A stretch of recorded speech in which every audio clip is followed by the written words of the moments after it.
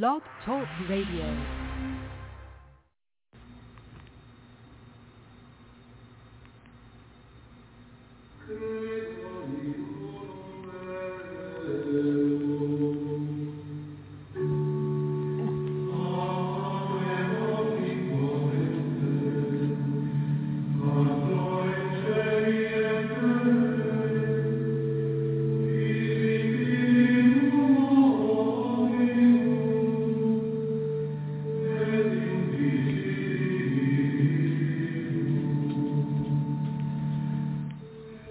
Welcome back to Zion's Redemption Radio Network. Today we're going to be covering pages 212 to 228 of The Four Crafts of the Devil's Kingdom. The title of this section is called Under the Color of Law. And we're going to get into the reading portion of it first. If you're interested in the reading without commentary, this is the section for you. For those of you who are not interested in this part is about 34 minutes long. So if you go to 36 minutes into the podcast and then rewind a little bit, that's where we'll be starting the reading and commentary portion of the program. All right, well, let's get into it. This is Under the Color of Law, pages 212 to 228 of The Four Crafts of the Devil's Kingdom. Under the Color of Law, pages 212 to 228 of Four Crafts. Government politicians and kingcrafters succeeded in driving the Mormons out of the United States, and then enjoyed taking over their lands and buildings. With the sweet taste of success, they decided to once again benefit from the assets of the hard-working saints in the Salt Lake Valley. So they tried to use their military powers to rob them again. Since this attempt was unsuccessful, they approached it from another angle and they would resort to lawyers. By acting under the color of law, the kingcrafters could continue their legal piracy until both church and personal property would be confiscated. After all, politicians and lawyers are close bedfellows. In 1852, Brigham Young announced publicly that plural marriage was a tenet of the Mormon faith. In 1856, the Republican Party included polygamy along with slavery as one of the twin relics of barbarism. By February the 15th, 1860, the Republican senator from Vermont introduced a bill to punish and prevent the practice of polygamy in the territories. This was definitely a law against the First Amendment in the Bill of Rights. Congress had no power to act against the establishment of religion or the free exercise thereof. But that didn't matter. Since this bill was directed only at the Mormons in the territories, it was bound to be approved. On April the 5th, 1860, the House of Representatives passed the Anti-Polygamy Bill by a vote of 149 to 60. 1 year later, the Civil War began. In April of 1862, Senator Murray Ladd a part about the accumulation of property and wealth of the community in the hands of what may be called theocratic institutions, inconsistent with our form of government. This would limit the Mormon Church holdings to $50,000, or else it would have to be forfeited to the United States government. On July the 2nd, 1862, Abraham Lincoln signed the Anti-Polygamy Bill. Lincoln, like Stephen A. Douglas, had met the prophet Joseph Smith, and had even sat in a session in which he heard the Nova Charta read. He once exclaimed that he would treat the Mormons like a large tree in his field and too hard to burn and too big to remove, so he would leave it alone and just plow around it. But Honest Abe soon changed his view. Strange as it may seem, many of the states were seceding from the Union at the time when the Mormons were trying to join it. Some of the states were discarding the Constitution, while the Mormons were defending it. The Union was trying to keep the rebels as states, but was refusing the admission of Utah as a state. Lincoln's destiny to be President of the United States came about because he took the place of the man who turned against the Mormons. However, shortly after taking the oath to support the Constitution, he, too, turned against the saints and was later tipped from the glory, honor and power of his office. By the use of his political power, Lincoln promulgated a hatred against the Mormons together with a diabolical unconstitutional law that put many good men in jail, causing poverty and sorrow to their families. Just as Douglas and Buchanan, Lincoln would suffer the consequences of divine justice. In 1857, Bussy Kimball had pronounced a prophecy upon both Buchanan and Lincoln when he said, "Will the president that sits in the chair of state be tipped from his seat? Yes, he will die an untimely death, and God Almighty will curse him. And he will also curse his successor, if he takes the same stand. And he will curse all those that are his coadjutors, and all who sustain him. They shall be cursed, every man that lifts his heel against us from this day forth." Journal of Discourses. Lincoln described his antagonism toward the Mormons in a letter to a Protestant minister. Two cankers are biting the very entrails of the United States today, the Romish and the Mormon priests. Both are equally at work to form a people of the most abject, ignorant and fanatical slaves, who will recognize no other but their supreme pontiffs. Both are aiming at the destruction of our schools, themselves under our grand and holy principles of liberty of conscience, to destroy that very liberty of conscience, and bind the world before their heavy and ignominious yoke. The Mormon and Jesuit priests are equally and uncompromising enemies of our Constitution and our laws. But the more dangerous of the two is the Jesuit and the Roman priest, for he knows better how to conceal his hatred under the mask of friendship and public good. He is better trained to commit the most cruel and diabolical deeds for the glory of God. How often when men gain wealth, power, and position they soon use it for abusive and evil means. With all that power and authority come temptations which few men can withstand, and they begin to exercise unrighteous dominion over others, even at the cost of lives and the destruction of their country. It was observed in 1860 that while these men, politicians, were drawing pay from the Treasury of the United States, they were plotting for the destruction of the Union of the States, and while they were holding confidential relations with the chief executive, they were in constant communication with the insurgents, sending them information accessible only to the high officials of the government. And they remained in place as long as they could best serve their fellow conspirators, without exceeding the bounds of their personal safety. John B. Floyd, Secretary of War, wrote a secret letter as early as November 20, 1860, describing the states he wanted to secede from the Union. Even the death of Lincoln was a conspiracy within a conspiracy. Political ambition seems to cause an overzealous desire for two things and more money and more power. The Kincrofts in Washington, D.C., of all people, decided that they were worthy to make legislation on morality. How much positive influence does a minister have with the public when they know he visits prostitutes? Or how much confidence do legislators inspire when their own morals and standards are corrupt? The people in holy offices have been forbidden from passing judgment in civil legislation. So, too, should political leaders restrain themselves from passing laws on religious morality. The first of the Blue Laws was now instituted and was directed to the Mormons. About this time, a new political scheme was invented: sell land to the citizens, then keep raising the property taxes until they have difficulty paying the tax, then take the land away from them. Here was another piece of political corruption which has been going on ever since. Urson Pratt described how this applied to the Mormons. By and by, after having secured this soil to our government by the Mormon Battalion, and having redeemed it from its sterility, and built upwards of 100 towns and settlements, it was sold to us. Did we find fault at having to pay for it? No. When the land office was opened in this territory 2 or 3 years ago, we considered it all right and we were willing to pay our money for it. But what now? Our bill is before Congress, the object of which is to deprive us of the lands which we have paid for. The government has got our money in its treasury for lands we have bought and paid for, and for which it bargained to give us a deed and entered into a compact that we and our children after us should possess this land forever, and now Congress has got up a law to deprive every man in this territory, whose religious faith happens to differ from Congress, of these lands.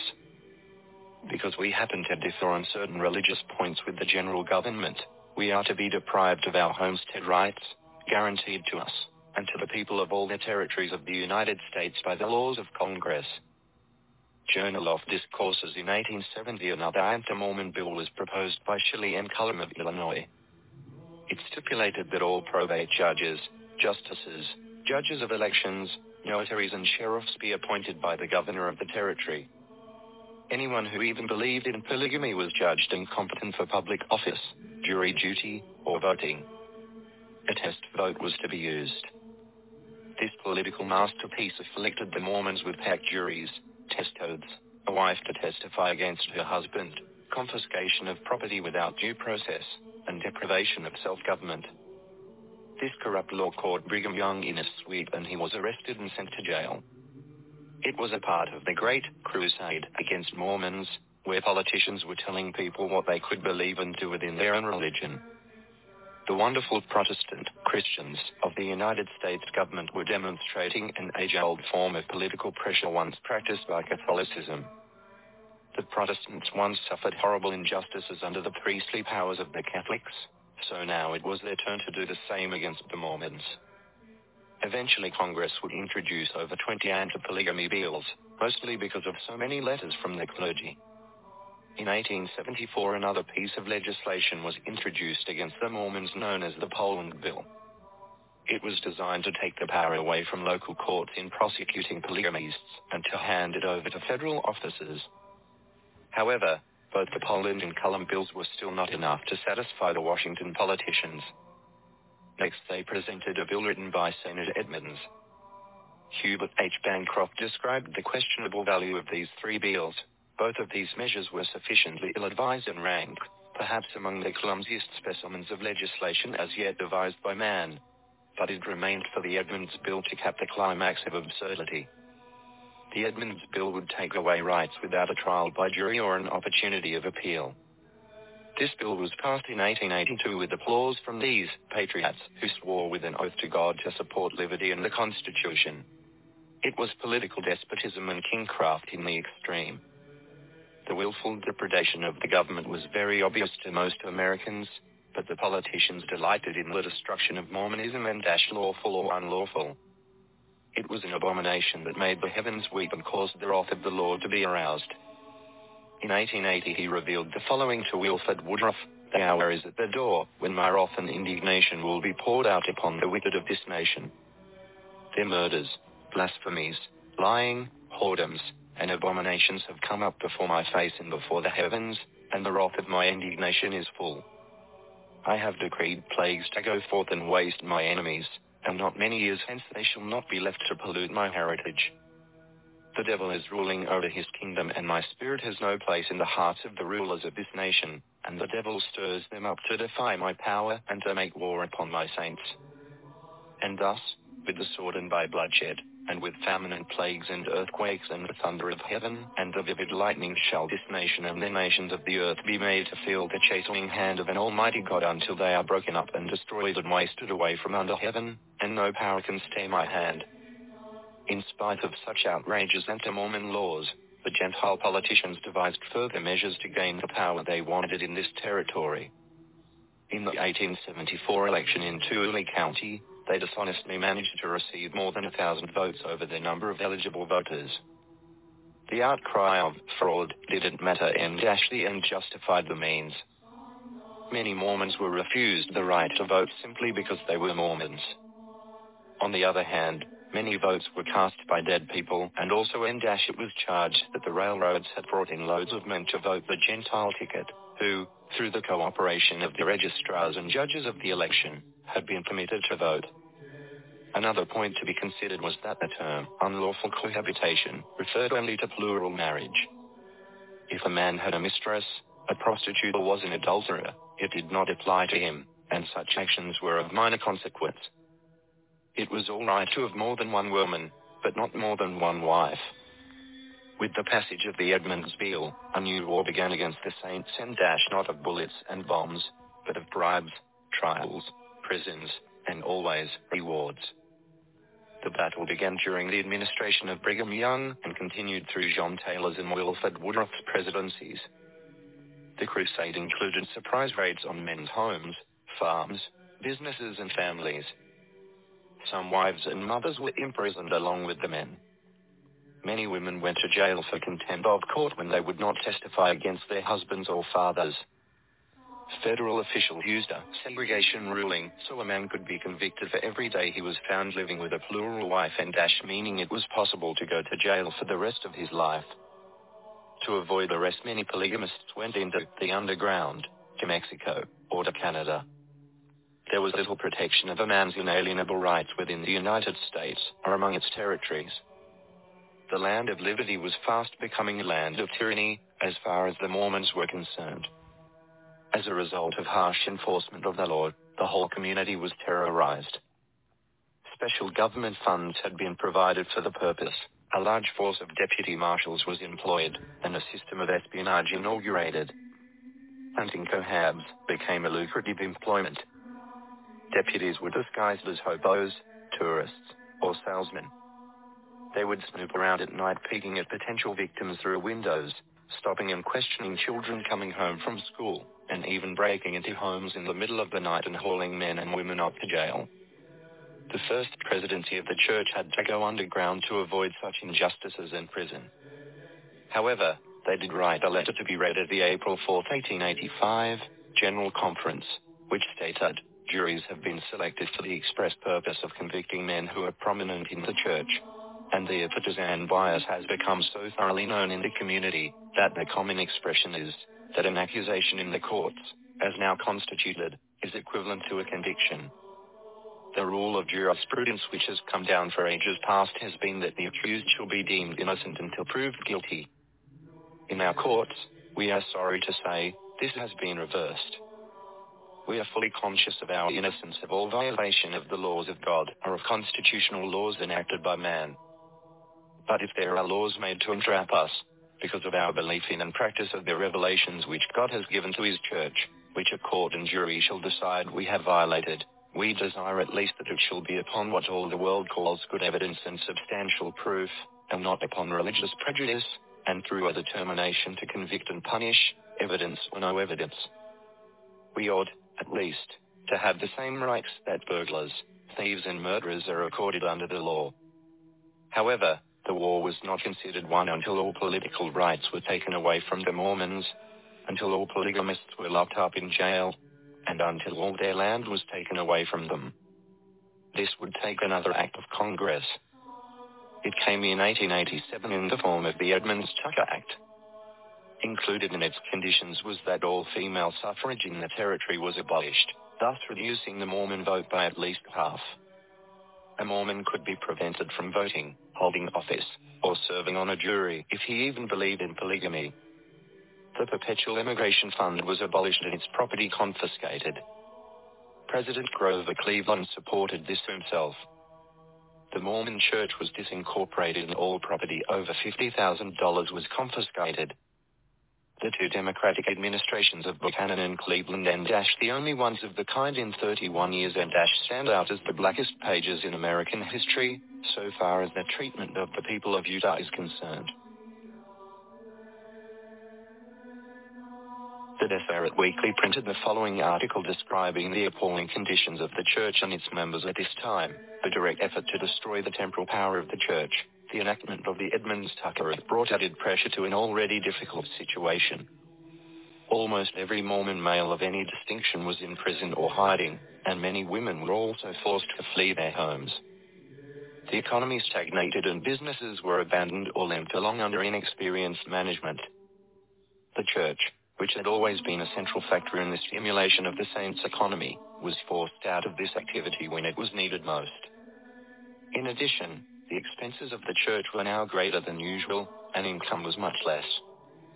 Under the mounting debt, the church found it increasingly difficult to fulfill its missionary, educational, charitable, and business responsibilities.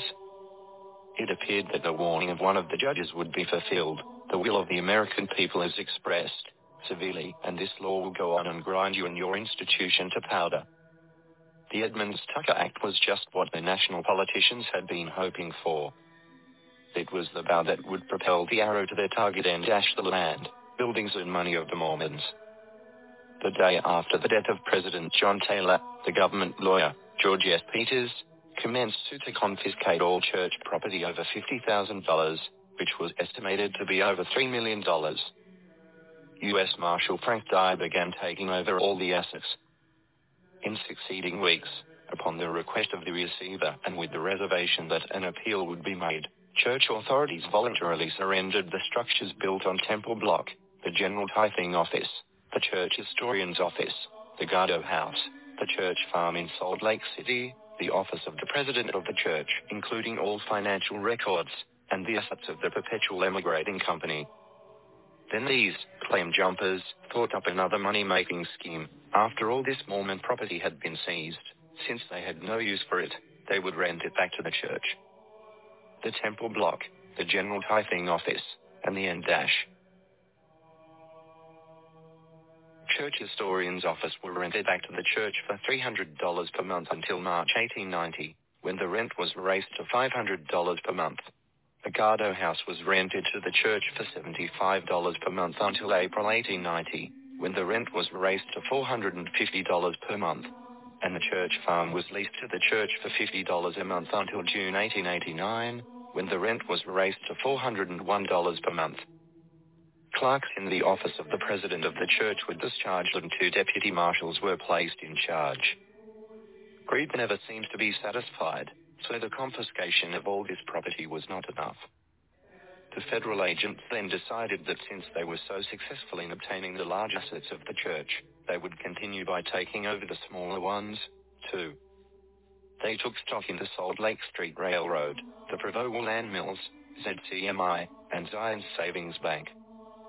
They were delighted with the loot and continued to take coal mines, the Deseret News, Deseret Telegraph Company, and the Salt Lake Dramatic Association, plus nearly $300,000 in cash. Then they grabbed cattle, sheep, horses, grain and other farm products. It was amazing how profitable a little legislation by politicians and lawyers could be. This was turning out to be the most profitable craft of all crafts. If the stories about the Mormons as printed in the Eastern newspapers in the 1880s were true, then Salt Lake City was becoming one of the worst communities for crime in the United States. By simple investigation, however, the facts proved otherwise, as a non-Mormon Utah Commissioner, A.B. Carlton, wrote, "It is a fact, shown by statistics, that while only about 1/5 of the population are Gentiles, they contribute at least 4/5 of the crimes of a heinous character." Federal political leaders were planning to bring all of their arts and crafts into the area so we could be more like them. Our outside friends say they want to civilize us here. What do they mean by civilization? Why they mean by that, to establish gambling halls and they are called gambling hells and grog shops and houses of ill fame on every corner of every block in the city, also swearing, drinking, shooting and debauching each other. Then they would send their missionaries here with faces as long as jackasses' ears, who would go crying and groaning through the streets, "Oh, what a poor, miserable, sinful world." That is what is meant by civilization. That is what priests and deacons want to introduce here. Tradesmen want it, lawyers and doctors want it, and all hell wants it. But the saints do not want it, and we will not have it. Congregation said Amen. Journal of Discourses out of the 20 counties of the territory, most of which are populous. 13 are today without a dram shop, brewery, gambling or brothel house, bowling or billiard saloon, lawyer, doctor, parson, beggar, politician or place hunter, and almost entirely free from social troubles of every kind. Yet these counties are exclusively Mormon, and with the exception of a now and then domestic doctor or lawyer, the entire territory was free from these adjuncts of civilization. Till after the advent of the professing Christian element, boastingly here to regenerate the Mormons, and today every single disreputable concern in Utah is run and fostered by the very same Christian element. Oaths, imprecations, blasphemies, invectives, expletives, blackguardism, the ordinary dialect of the anti-Mormon, were not heard in Utah till after his advent, nor till then did we have litigation, drunkenness, harlotry, political and judicial deviltries, gambling and kindred enormities. Journal of Discourses. The Gentiles believed that women in polygamy were slaves, so they decided to save them. A huge mansion, or hotel, was constructed by the government so the polygamous wives who escaped would be able to find refuge.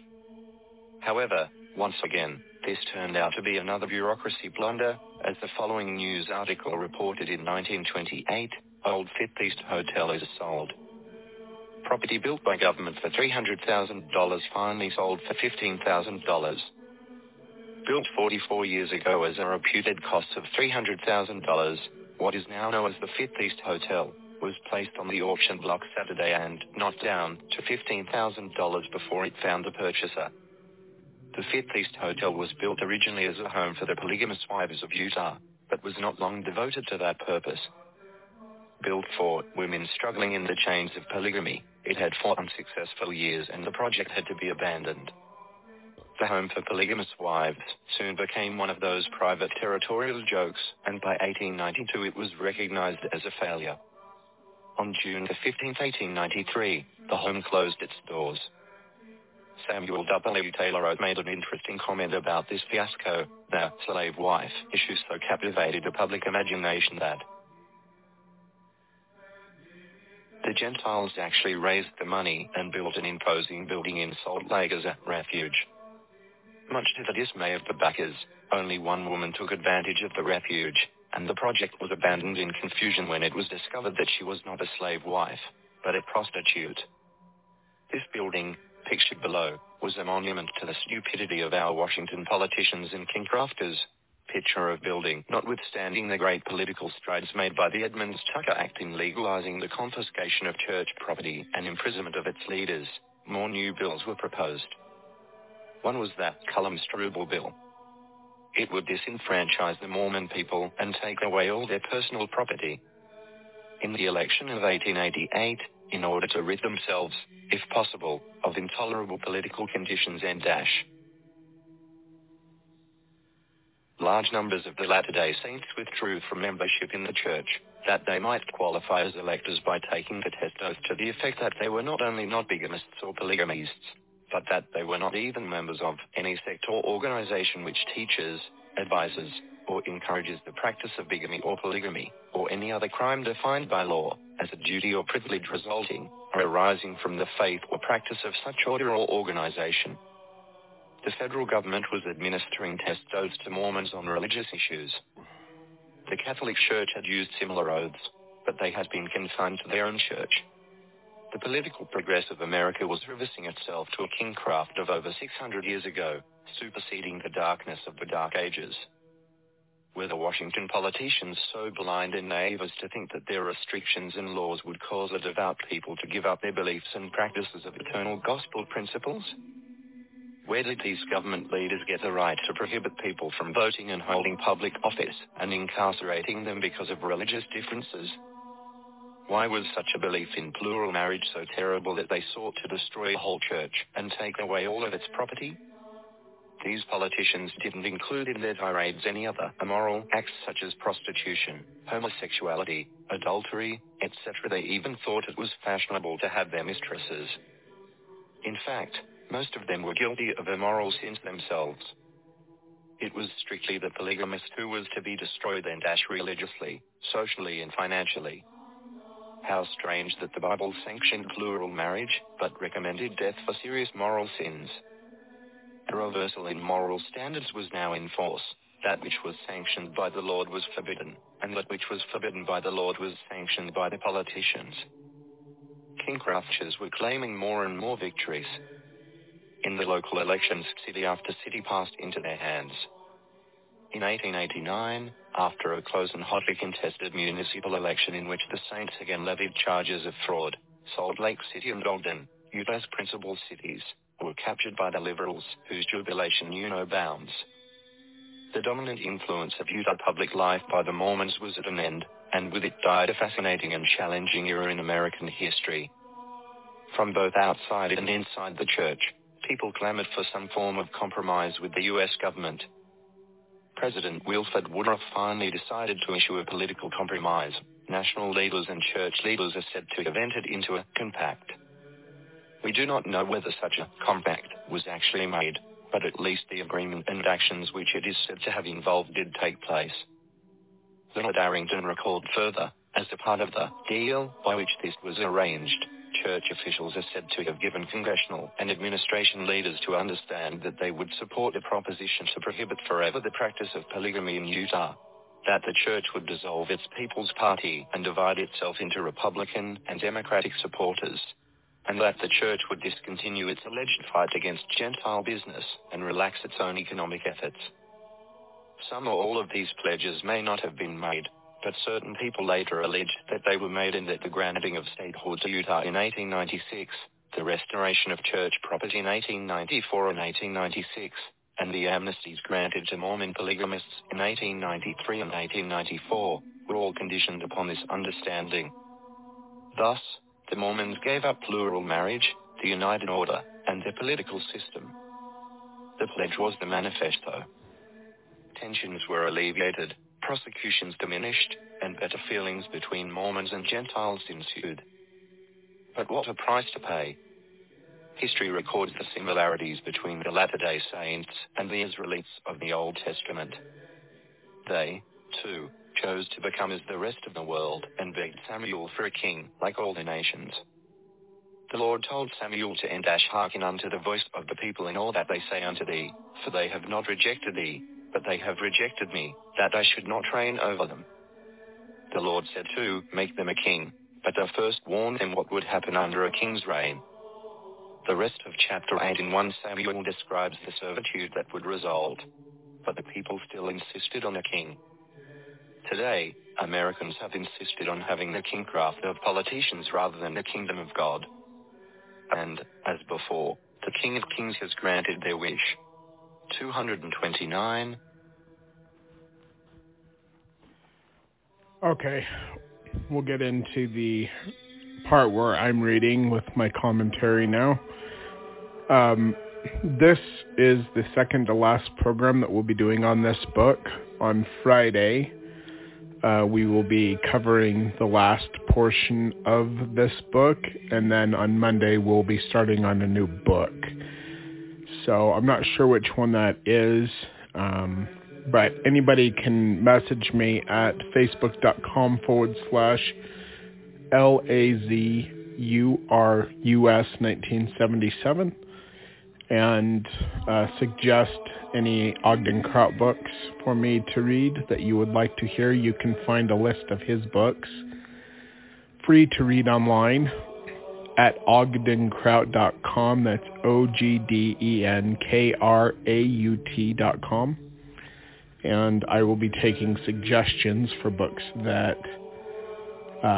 that people would like me to read, as long as I have not read them on this particular program before. I'll consider them.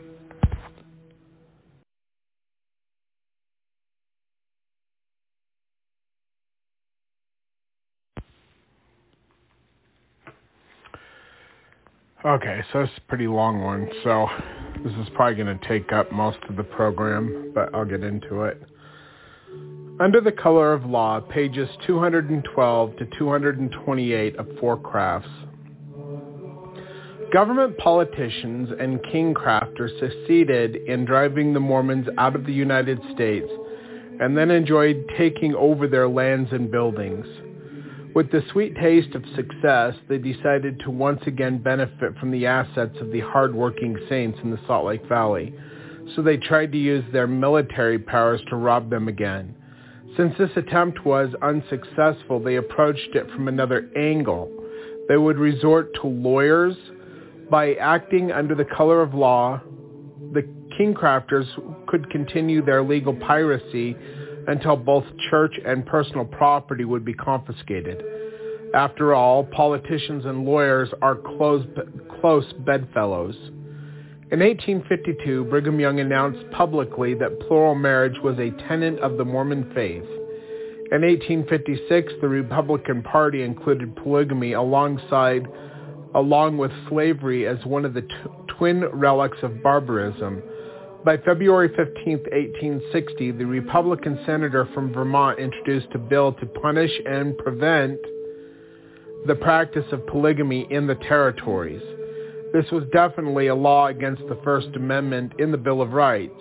Congress had no power to act against the establishment of religion or the free exercise thereof. But that didn't matter. Since this bill was directed only at the Mormons in the territories, it was bound to be approved. On April 5th, 1860, the House of Representatives passed the anti-polygamy bill by a vote of 149 to 60. 1 year later, the Civil War began, and that was an unconstitutional law. Like, we believe that the Constitution is inspired of God and is next to Scripture, and these men, these government leaders, do not uphold their oath to protect the Constitution. They didn't then, and they do not now. 1 year later, the Civil War began. In April of 1862, Senator Morrill added a part about the accumulation of property and wealth of the community in the hands of what may be called theocratic institutions, inconsistent with our form of government. End quote, Mormons, Americans, and Politics, page 498. This would limit the Mormon church holdings to $50,000, or else it would have to be forfeited to the United States government. On July 2nd, 1862, Abraham Lincoln signed the anti-polygamy bill. Or on page 213 if you're reading along. Lincoln, like Stephen A. Douglas, had met the prophet Joseph Smith and had even sat in a session in which he heard the Nauvoo Charter read. He once exclaimed that he would treat the Mormons like a large tree in his field, too hard to burn and too big to remove, so he would leave it alone and just plow around it. But Honest Abe soon changed his view. Strange as it may seem, many of the states were seceding from the Union at the time when the Mormons were trying to join it. Some of the states were discarding the Constitution while Mormons were defending it. The Union was trying to keep the rebels as states, but was refusing the admission of Utah as a state. President Lincoln's destiny to become president of the United States came because he took the place of a man who had turned against the Mormons. However, shortly after taking the oath to support the Constitution, he too turned against the saints and was later tipped from the glory, honor, and power of his office. By the use of his political power, Lincoln promulgated the hatred against the Mormons together with a diabolical unconstitutional law that put many good men in jail, causing poverty and sorrow to their families, just as Douglas, Buchanan, and Buchanan, Lincoln would suffer the consequences of divine justice. In 1857, Heber C. Kimball had pronounced a prophecy upon both Buchanan, who was president from 1857 to 1861, and Lincoln, who was president from 1861 to 1865, when he said, quote, "Will the president that sits in the chair of the state be tipped from his seat? Yes, he will die an untimely death, and God Almighty will curse him, and he will also curse his successor if he takes the same stand, and he will curse all those that are his coadjutors and all who sustain him. They shall be cursed, every man that lifts his heel against us from that day to from this day forth." Journal of Discourses, Volume 5, page 133. So let's see here. So it was 1857 that Heber C. Kimball said that. And then Buchanan was president from 1857 to 1861. And then Lincoln was president from 1861 to 1865. So Lincoln was in the presidency for 3 years before he was assassinated. And Buchanan, he was voted out of office, but there was a curse on him as well. Anyway, we're on page 214. Lincoln described his antagonism towards the Mormons in a letter to the Protestant minister, quote, "Two cankers are biting at the very entrails of the United States today, the Amish and the Mormon priests. Both are equally at work to form a people in the most abject, ignorant, and fanatical slaves who will recognize no other but their supreme pontiffs. Both are aiming at the destruction of our schools, themselves under our grand and holy principles of liberty of conscience, to destroy that very liberty of conscience and bind the world before their heavy and ignominious yoke. The Mormon and the Jesuit priests are equally and uncompromising enemies of our Constitution and our laws, but the more dangerous of the two is the Jesuit, the Roman priest, for as he knows better how to conceal his hatred under the mask of friendship and public good, he is better trained to commit the most cruel and diabolical deeds for the glory of God." End quote. And that was 50 Years in the Church of Rome by Pastor Shinquee, I guess, page 488. How often, when men gain wealth, power, and position, they soon use it for abusive and evil means. With all that power and authority come temptations which few men can withstand, and they begin to exercise unrighteous dominion over others. Doctrine and Covenants, section 121, verse 39.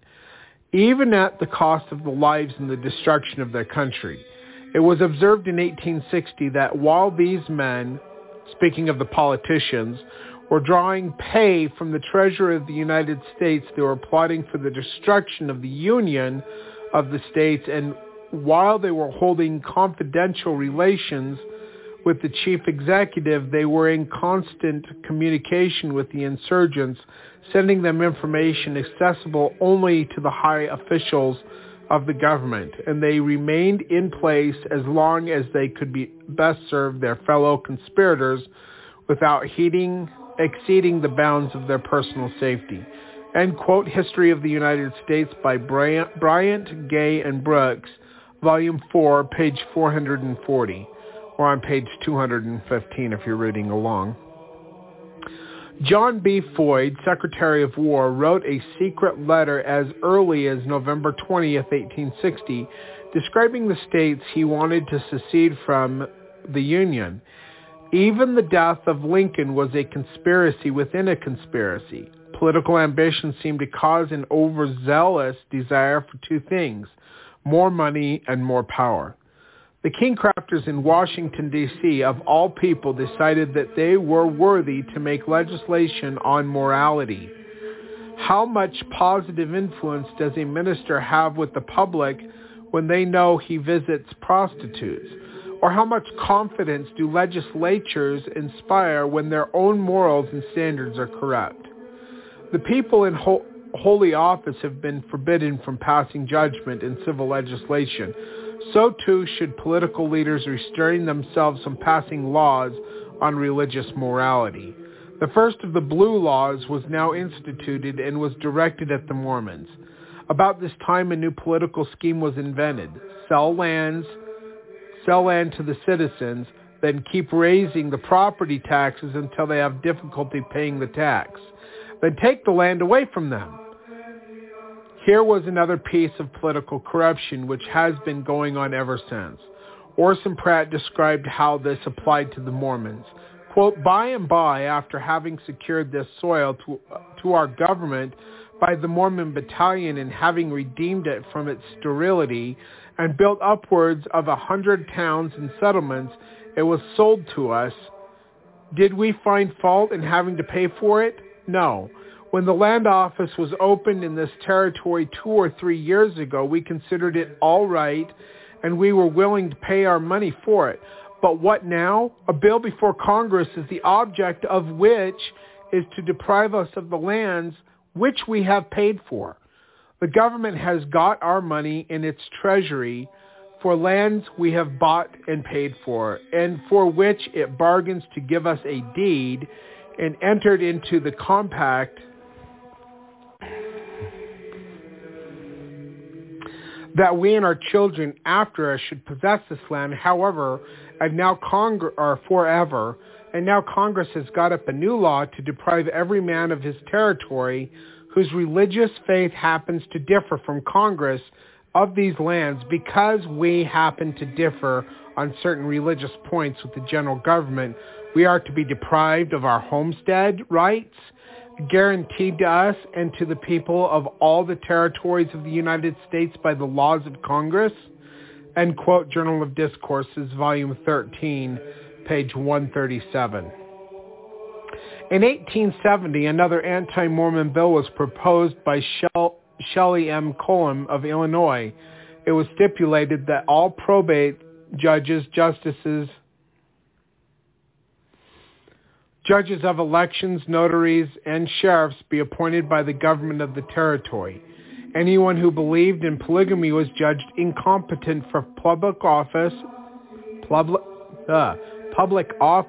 jury duty, or voting. A test vote was to be used. This political masterpiece afflicted the Mormons with packed juries, test oaths, a wife to testify against her husband, confiscation of property without due process, and the deprivation of self-government. This corrupt law caught Brigham Young in its sweep, and he was arrested and sent to jail. He was a part of the Great Crusade against the Mormons, where politicians were telling people what they could believe and do within their own religion. The wonderful Protestant Christians in quotes, of the United States government were demonstrating an age-old form of political pressure once practiced by Catholicism. The Protestants once suffered horrible injustices under the priestly powers of the Catholics, so now it was their turn to do the same against the Mormons. Eventually, Congress would introduce over 20 anti-polygamy bills, mostly because of so many letters from the clergy. Page 217. In 1874, another piece of legislation was introduced against the Mormons known as the Poland Bill. It was designed to take the power away from local courts in prosecuting polygamists and to hand over to federal officers. Excuse me. However, both the Poland and Cullom bills were still not enough to satisfy Washington politicians.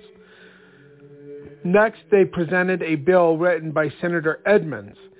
Hubert H. Bancroft described the questionable value of these three bills. Both of these measures were sufficiently ill-advised and rank, perhaps among the clumsiest specimen of legislation as yet devised by men, but it remained for the Edmunds bill to cap and climax of absurdity. And that comes from Bancroft's History of Utah, page 683. The Edmunds bill would take away rights without a trial by jury or an opportunity of appeal. This bill was passed in 1882 with applause from these patriots who swore with an oath to God to support liberty and the Constitution. It was political despotism and kingcraft in the extreme. The willful depredation of government was very obvious to most Americans, but the politicians delighted in the destruction of Mormonism, lawful or unlawful. It was an abomination that made the heavens weep and caused the wrath of God to be aroused. In 1880, he revealed the following to Wilford Woodruff, quote, and this is one of the revelations that the church has hidden under, they hide it from you. If you want to know more about the revelations which were received between 1880 and 1890, which have nothing to do with the manifesto of the 1890, there's a book at ogdenkraut.com that you can go and read. It's called Revelations 1880 to 1890. Anyway, this was a revelation given by Jesus Christ to Wilford Woodruff. The hour is at the door when my wrath and indignation will be poured out upon the wicked of this nation. Their murders, blasphemies, lyings, whoredoms, and abominations have come up before my face and before the heavens, and the wrath of my indignation is full. I have decreed plagues to go forth and waste mine enemies, and not many years hence they shall not be left to pollute mine heritage. By the way, we're on page 218. The devil is ruling over his kingdom, and my spirit has no place in the hearts of the rulers of this nation. And the devil stirs them up to defy my power and to make war upon my saints, which is a reference to Daniel chapter 7, where it talks about the little horn making war upon the saints until the Ancient of Days comes. The Ancient of Days, by the way, is Father Adam. You know, Adam and Eve. Adam, the Ancient of Days.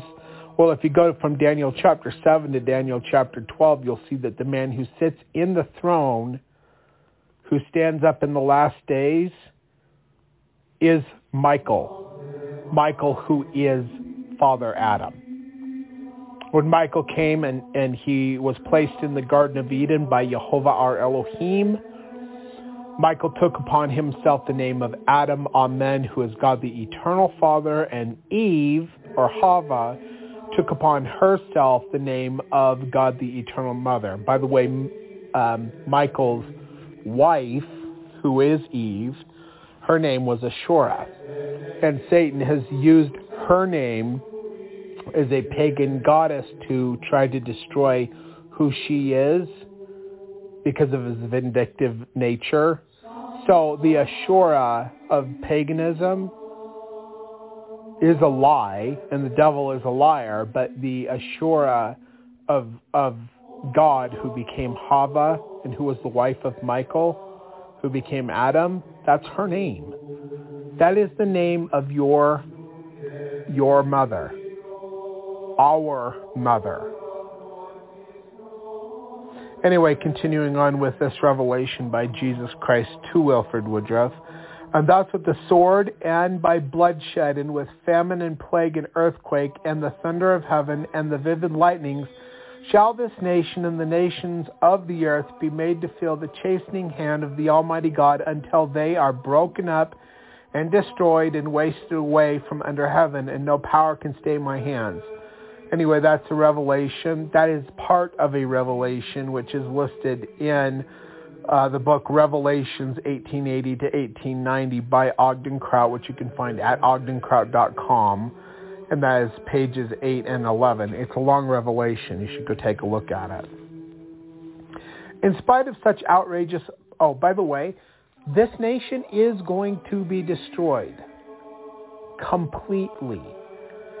Like from time to time, God chastens us, but the time is coming when this nation will burn to ashes.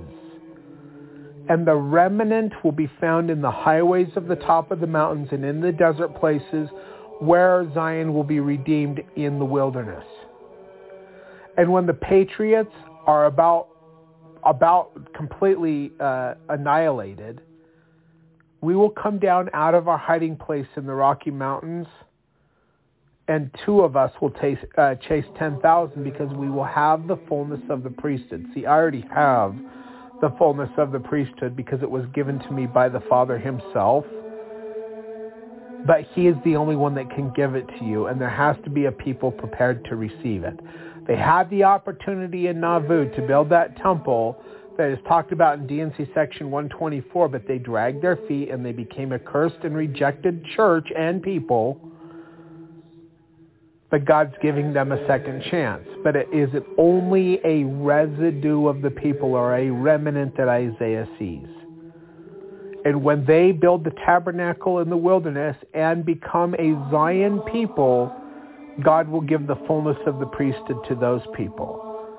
And we will help clean this land of all wickedness. And those individuals who are going to the center place at this time are fools. Because when Zion rested in its place in the Gulf of Mexico, there is going to be a wall of water which goes up the Mississippi, Missouri, and Ohio river basins, and everything, including trees and vegetation and buildings and living animals and people and the corpses of those people and animals, everything will be completely dragged out and it will be completely cleansed. And then and only then will Adam and Diamond happen. Because when Zion rests in its place in the Gulf of Mexico with Mount Vashel, where I have been, and the temple of God rests upon the earth again, we will come down out of Mount Vashel, out from the clouds, and come down to Adam and Diamond. And that is when the church of the firstborn comes down on the earth, and all of the resurrected patriarchs and prophets will come down, including Father Adam, who is Michael, including myself, one like unto the Son of Man, and we will come to Adam and Diamond. And certain individuals who are proclaiming that Adam and Diamond has already happened, they are what you call false prophets, Judas goats. People who have an air of charismatic religiosity, who behind the scenes are wicked. They are wicked in the extreme. You have no idea how wicked these individuals are who pretend to be prophets. They are Judas goats. They are meant as a tool to lead away those who are waking up. And as they're waking up in their days, they're looking for something to latch on to, and they are going to these charismatic individuals who are devils, who come as an angel of light, a minister of light, and their charismatic nature, people follow them. But your spirit is telling you that there's something wrong. But the Spirit's only going to tell you that for so long, because you're going to enjoy the things that they have to say. And they're going to tell you many true things. But at key points of doctrine, they are leading you astray. They're sifting you off. Only the elect of God will pass these tests, will make it through these men who are sifters, who are devils, who proclaim to be prophets, who are not prophets. And you see their smiling face, and they have an air of religiosity around them, but secretly they are devils, and their fruit is rotten. Continuing on, in spite of such outrageous anti-Mormon laws, the Gentile politicians devised further measures to gain the power they wanted in this territory. In the 1874 election in Tooele County, they dishonestly managed to receive more than 1,000 votes over the number of eligible voters. Oh, I wonder where that, like we're talking about those things happening in our day and age. That happened back in 1874. It's a political trick that the devil uses to gain control. That's how we have the president, the current, I don't even know what you call him, imbecile in chief. Like we're the laughing stock of the world, but the election was stolen. He does not represent the majority of good constitutional people in this country. He represents the left, the satanic left, the imbecile in chief. What else can we call him? The cadaver in chief? Pretty much. I mean, this is Weekend at Bernie's. We're living in part 2 of Weekend at Bernie's right now. Except for it's not just the boss, it's the political chief executive of the nation. The outcry of fraud didn't matter. The ends justified the means. Stolen elections. Many Mormons were refused the right to vote simply because they were Mormons. On the other hand, many votes were casted by dead people. Oh my gosh, it still happens. It was charged that the railroads had brought in loads of men to vote the Gentile ticket who, through the cooperation of the registers and judges of the election, had been permitted to vote. End quote, the Utah Commission by Stuart Logford Grow, and that's his doctoral dissertation at the University of Utah, which can be found starting on page 211. Another point to be considered was that the term unlawful cohabitation referred only to plural marriage. If a man had a mistress, a prostitute, or was an adulterer, it didn't apply to him as much and such actions were of minor consequence. It was all right to have more than one woman, but not more than one wife. Page 219. We're at 42%. With the passage of the Edmunds Bill, a new war began against the Saints, not of bullets and bombs, but of bribes, trials, prisons, and always rewards. The battle began during the administration of Brigham Young and continued through John Taylor and Wilford Woodruff's presidencies. The crusade included surprise raids on men's homes, farms, businesses, and families. Some wives and mothers were imprisoned along with the men. Many women went to jail for contempt of court when they would not testify against their husbands or fathers. Federal officers used a segregation ruling so a man could be convicted for every day he was found living with plural wife, meaning it was possible to go to jail for the rest of his life. To avoid arrest, many polygamists went into the underground to Mexico or to Canada. There was little protection of man's inalienable rights or inalienable rights within the United States or among its territories. The land of liberty was fast becoming a land of tyranny, and it has been ever since, as far as the Mormons were concerned. But it's a land of tyranny completely. Your constitutional republic does not exist anymore. It does not exist. And this nation is going to be destroyed, and they want it to be destroyed. But they're not going to inhabit this land, because the elect of God are going to be the ones that inhabit this land. And if you are not part of the remnant, you are probably not 99.9% sure not to be part of those people which inhabit this land.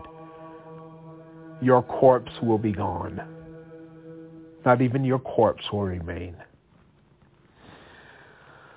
As a result of harsh enforcement of the law, the whole community was terrorized. Special government funds had been provided for the purpose. A large force of deputy marshals was employed, and a system of espionage inaugurated.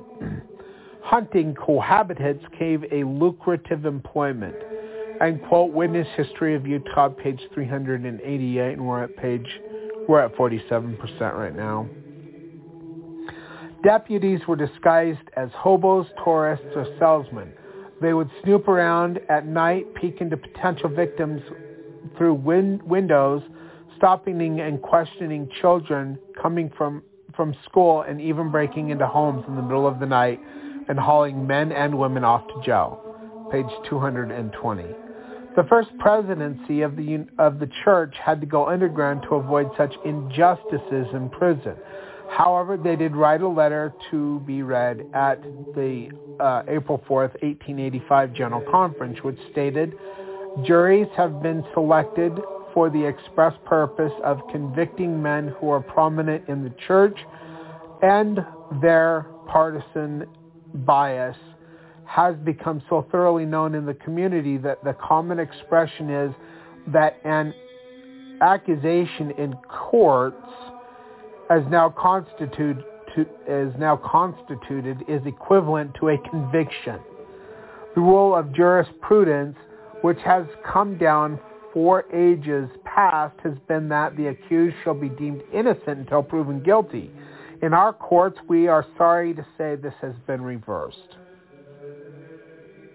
We are fully conscious of our innocence of all violations of the laws of God or of the constitutional laws enacted by man. But if there are laws made to entrap us because of our beliefs in practice of the revelations which God has given to his church, which a court and jury shall decide we have violated, we desire at least that it shall be upon what all the world calls good evidence and substantial proof, and not upon religious prejudice, and through a determination to convict and punish evidence or no evidence, we ought at least have the same rights that burglars, thieves, and murderers are accorded under the law. Message of the First Presidency, Volume 3, pages 6 and 8. However, the war was not considered won until all political rights were taken away from the Mormons, until all polygamists were locked up in jail, and until all their land was taken away from them. This would take another act of Congress. It came in 1887, so that was during the time of John Taylor, in the form of the Edmunds-Tucker Act.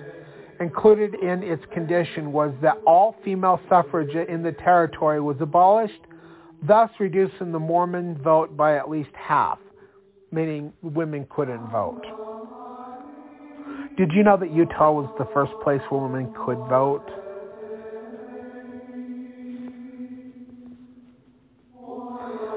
A Mormon could be prevented from voting, holding office, or serving in a jury, even if he had believed in polygamy, just to believe in polygamy. The Perpetual Immigration Fund was abolished and its property was confiscated. President Grover Cleveland supported this himself. The Mormon Church was disincorporated of all property over $50,000 and all the property, and all of it was confiscated by the government.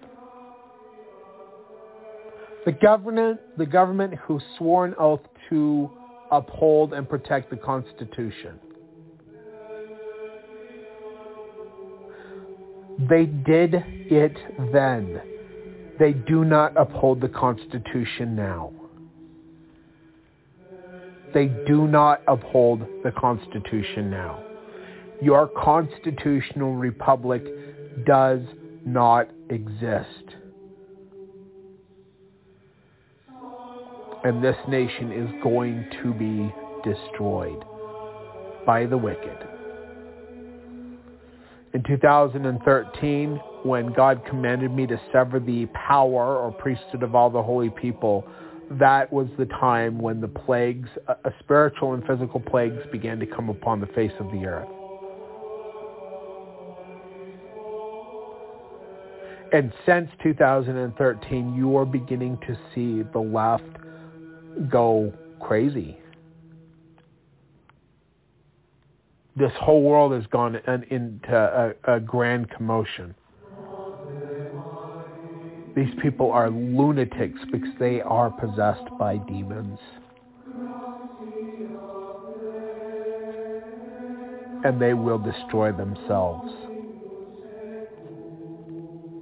Did you know that the other day Boston University created a COVID virus which is 80% lethal through gain-of-function research?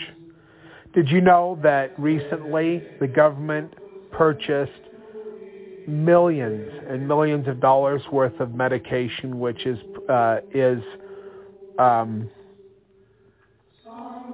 it's used to prevent your innards from becoming your outards during a mass radiation exposure. And there is enough for 115,000 doses.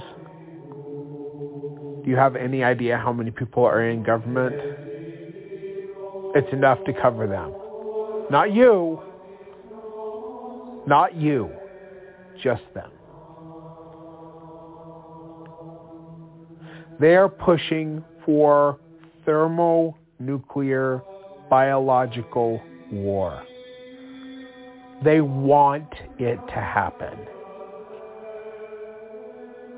When I was told in 2016 to come to Emery County, Utah, and to tell people to flee the populated areas, and that Emery County, Utah was the place of the gathering for the remnant. I've been telling that and sharing that for the past 6 or 7 years. I think I got the revelation in 2015, and I got here in 2016. No idea where I was going to live. There's not a lot of places to rent down here. No idea where I was going to go, but I knew that this is where God wanted me to be. And we lived in a house, in a crappy house with ridiculous landlords who stole our deposit, and we were forced to pay first and last month's rent. And when they told us that they were going to sell their house, which they didn't because I cursed their house, they actually told us that we had to get out. And I said, okay, well, if we have to move, then I'm using my first and last month's rent. I'm going to use that then for this month. And they gave us a 3-day pay or quit move out. There was black mold behind the walls in both the kids' rooms. They said that we were the best tenants they ever had, but they stole our money. Now we live on a 10-acre farm now, which needs to be cultivated, and people need to come here and help me figure that out. We've got about 5 acres for a Zion's garden, complete with irrigation, but we only have 5 shares because the people that sold us this place did not give us 21 shares of water that were supposed to come with the property. But we have the land.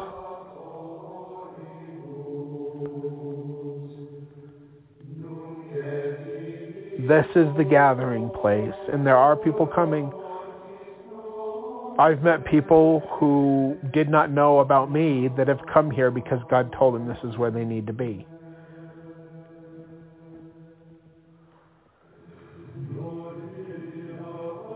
And I've been given the warning cry that this is happening, and I don't know when, okay? I don't know the timelines. Not even a little bit.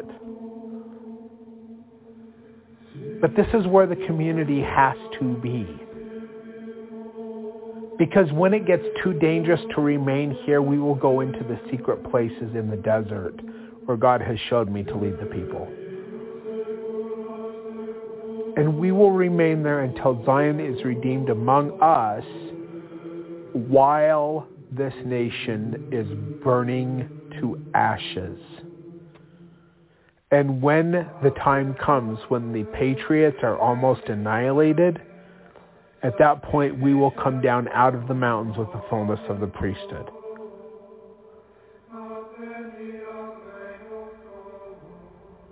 This isn't my imagination. This is my instruction from the Father, who I am an eyewitness of. I am an apostle of the Father and an apostle of Jesus Christ, who I have seen face to face in the flesh. And my message is for the inhabitants of North America, mostly. But my words sprinkle the nations through the social media in fulfillment of Isaiah chapter 49, where it talks about the Davidic servant sprinkling the world with his word. That happens through social media. The fulfillment of that prophecy is this radio show and social media. Okay, we're 55% through the reading for today. The 2 Democratic administrations of Buchanan and Cleveland, the only ones of the kind in 31 years, stand out as the blackest pages in American history so far as the treatment of the people of Utah is concerned. End quote. Lights and Shadows of Mormonism by Josiah Gibbs, page 335. The Deseret Weekly printed the following article describing the appalling conditions of the church and its members at this time. Quote, a direct effort to destroy the temporal power of the church, the enactment of the Edmunds-Tucker Act brought added pressure to an already difficult situation. Almost every Mormon male of any distinction was in prison or hiding, and many women were also forced to flee their homes. So these people weren't even able to support themselves or their families because of unconstitutional demonic laws passed by the wicked and disgusting corrupt men of this country. And the darkness, the gross darkness that lies in the hearts of those men then, lies in the hearts of these men now. Men and women. You look to your political leaders as gods, and they are Satan incarnate. Even the ones you think are good, they are wicked, evil, satanic messengers of light.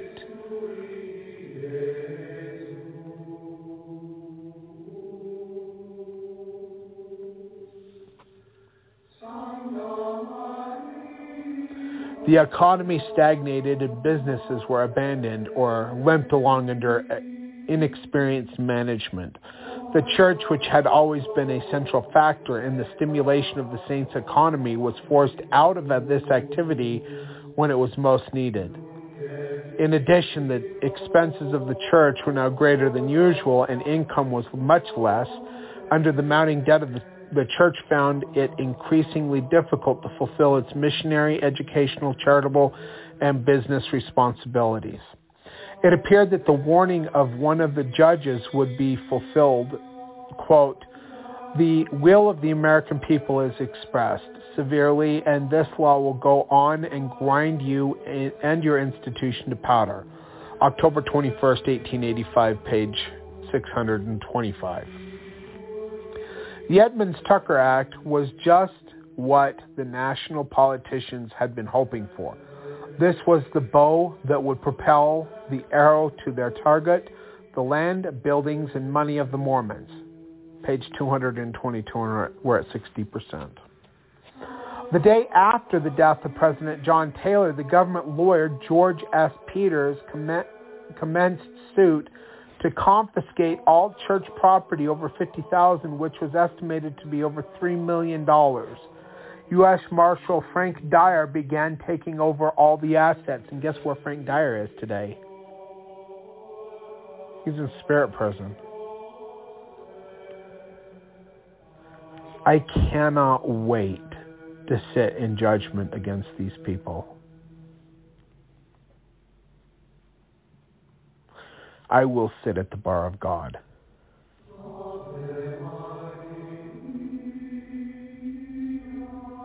And I will pass judgment upon every one of the wicked, along with the Father and the Son.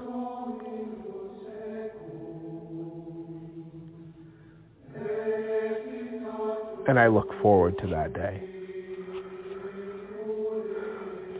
In succeeding weeks, upon the request of the receiver and with the reservation that an appeal would be made, church authorities voluntarily surrendered the structures built on Temple Block, the General Tithing Office, the Church Historian's Office, the Gerarda House, the Church Farm in Salt Lake City, and the office of the President of the Church, including all financial records and the assets of the Perpetual Immigrating Company, and quote, Great Basin Kingdom by Leonard Arrington, page 368.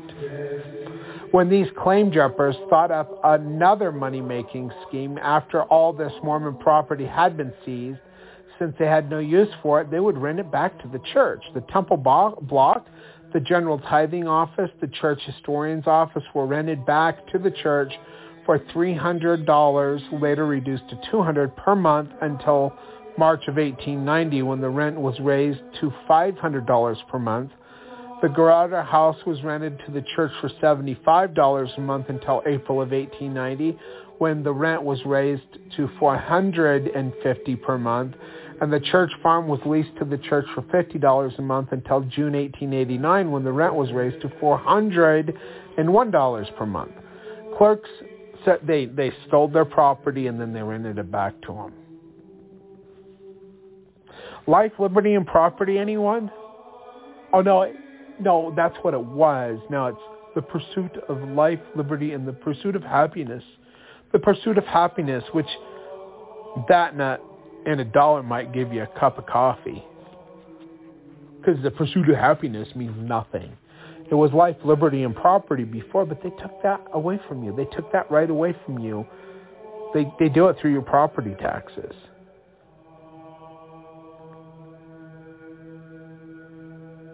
Those wicked men who can print off money, which is what they're doing, that's why we're seeing inflation happening right now. They print off money. They want to charge you for your property and your wealth. And like another scheme that they just came up with was, you know what? If you have something that you're going to sell that you already paid for, and we already taxed the money of the original person, and then they use that money to pay for a couch, and then they tax that too, which is double taxation, which is also unconstitutional. And you decide that you want to sell your couch that you already paid for to somebody, then you have to pay taxes on the money that they pay you. See, you're a slave. You are a tax slave in a land that pretends to have a constitutional republic. It doesn't exist anymore. You're on the plantation.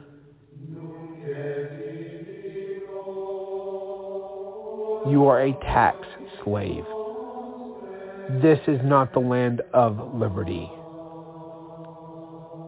They figured out how to make you into a slave and for you not to rebel.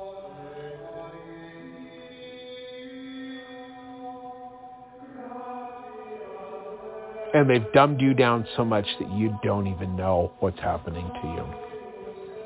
Some of you do. Clerks in the office of the president of the church were discharged and 2 deputy marshals were placed in charge. Quote, and that was from page 369 of the same book that we've been quoting from. Greed never seemed to be satisfied, so the confiscation of all this property was not enough. The federal agents then decided that since they were so successful in obtaining the large assets of the church, they would continue taking over smaller ones too. They took stock in the Salt Lake Street Railroad, the Provo Woolen Mills, ZCMI, the Zion Savings Bank. They were delighted with their loot and continued to take from the coal mines, the Deseret News, the Deseret Telegraph Company, and the Salt Lake Dramatic Association, plus nearly $300,000 in cash. They grabbed cattle, sheep, horses, hay, grain, and other farm products, and it was amazing how profitable a little legislation by politicians and lawyers could be. And just because they pass a law on it doesn't mean that it's moral or legal in the eyes of God. They sign a paper and then they decide to steal from you. They are thieves and liars and robbers, and they will be burned in the lake of fire and cast off after they have been annihilated into outer darkness where they deserve to be. Oh, there will be justice. The worst kind of justice that they ever thought possible. And they thought that they were going to do that they were okay. Oh, let's sign this, and then all of a sudden it's not wrong anymore. It's right. Guess what? The devil's a liar. The devil's a liar, and Jesus is coming for you. You will have a day of judgment. You will be destroyed along with your father, who is the devil, who is a liar. This was turning out to be the most profitable craft of all the crafts. If the stories about the Mormons, as printed in the Eastern papers in 1880, were true, then Salt Lake City was becoming one of the worst communities for crime in the United States. By simple investigation, however, the facts proved otherwise, as non-Mormon Utah Commissioner A.B. Carlton wrote, quote, "It is a fact shown by statistics that while only about 1/5 of the population are Gentiles, They contribute at least to 4/5 of the crimes of a heinous character. Correlated History of the Church, Volume 6, page 556. The federal political leaders were planning to bring all of their arts and crafts into the area so we could be more like them. Our outside friends say they want to civilize us here. What do they mean by civilization? Why they mean by that to establish gambling houses where they are called gambling halls, grog shops, and houses of ill fame on every corner and every block of the city. Also swearing, drinking, shooting, and debauching each other. Then they would send their missionaries here with faces as long as a jackass's ears who would go and cry and groan through the streets. Oh, what a poor, miserable, sinful world. That is what is meant by civilization among the Gentiles. That is what priests and deacons want, their priests and deacons want to introduce here. Tradesmen want it, lawyers and doctors want it, and all hell itself wants it. But the saints do not want it, and we will not have it. End quote. Congregation said amen. Brigham Young, Journal of Discourses, Volume 12, page 286 to 287. Out of the 20 counties of the territory, most of which are populous, 13 today are without a dram shop, brewery, gambling or brothel house, bowling or billiard saloons, lawyers, doctors, parsons, beggars, politicians, or place hunter, and almost entirely free from social troubles of every kind. Yet these counties are exclusively Mormon, and their exception of a now and then domestic doctor or lawyer, the entire territory is free from these adjuncts of civilization, till after the advent of the professing Christian element, boasting here to regenerate the Mormons, and today every single disreputable concern in Utah is run and fostered by the very same Christian element. Oaths, imprecations, blasphemies, invectives, expletives, blackguardianisms, the ordinary dialect of the anti-Mormon were not heard in Utah till after his advent, nor till then did we have litigation, drunkenness, harlotry, political and judicial deviltries, gambling and kindred enormities. Anyway, that was by John Taylor, Journal of Discourses, 23, Volume 23, page 59. The Gentiles believed that women in polygamy were slaves, so they decided to save them. A huge mansion or hotel was constructed by the government so the polygamous wives who escaped would be able to find refuge. However, once again, this turned out to be another bureaucracy blunder, as the following news article reported in 1928. Old Fifth East Hotel is sold. Property built by government for $300,000, finally sold for $15,000. Built 44 years ago as a reputed cost of $300,000. What is now known as Fifth East Hotel was placed on an auction block Saturday and knocked down to $15,000 before it found a purchaser. The Fifth East Hotel was built originally as the home for the polygamous wives of Utah, but was not long devoted to that purpose. Salt Lake Tribune, April 29, 1928, and we're on page 225. Built for women struggling in the chains of polygamy. It had 4 unsuccessful years, and the project had to be abandoned. The home for polygamous wives soon became one of those private territorial jokes, and by 1892 it was recognized as a failure. Utah Chronicle, November 27, 1978, page 1. On June 15, 1893, the home closed its doors. Samuel W. Taylor, who was a prophet of the church, also the son of John Taylor, wrote made an interesting comment about this fiasco. The slave wife issue so captivated the public imagination that the Gentiles actually raised the money and built an imposing building in Salt Lake City as a refuge. Much to the dismay of the backers, only one woman took advantage of the refuge, and the project was abandoned in confusion when it was discovered that she was not a slavery wife, but a prostitute. End quote from the book I Have 6 Wives by Taylor. I think that's Samuel Taylor. Page 11. Oh, by the way, for those of you who are out there who are anti-polygamy, I'm going to tell you something about the remnant right now. The elect of God who are women will far, far outnumber men.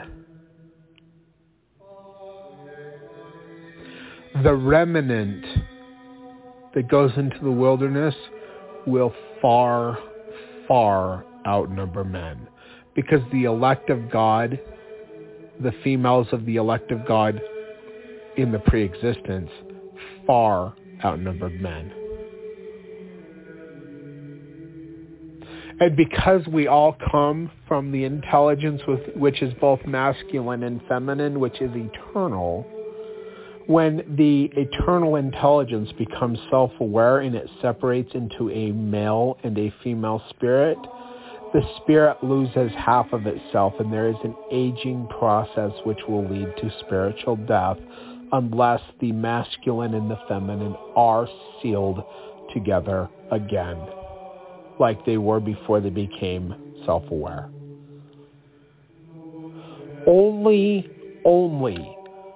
those men and women who are sealed will attain eternal life.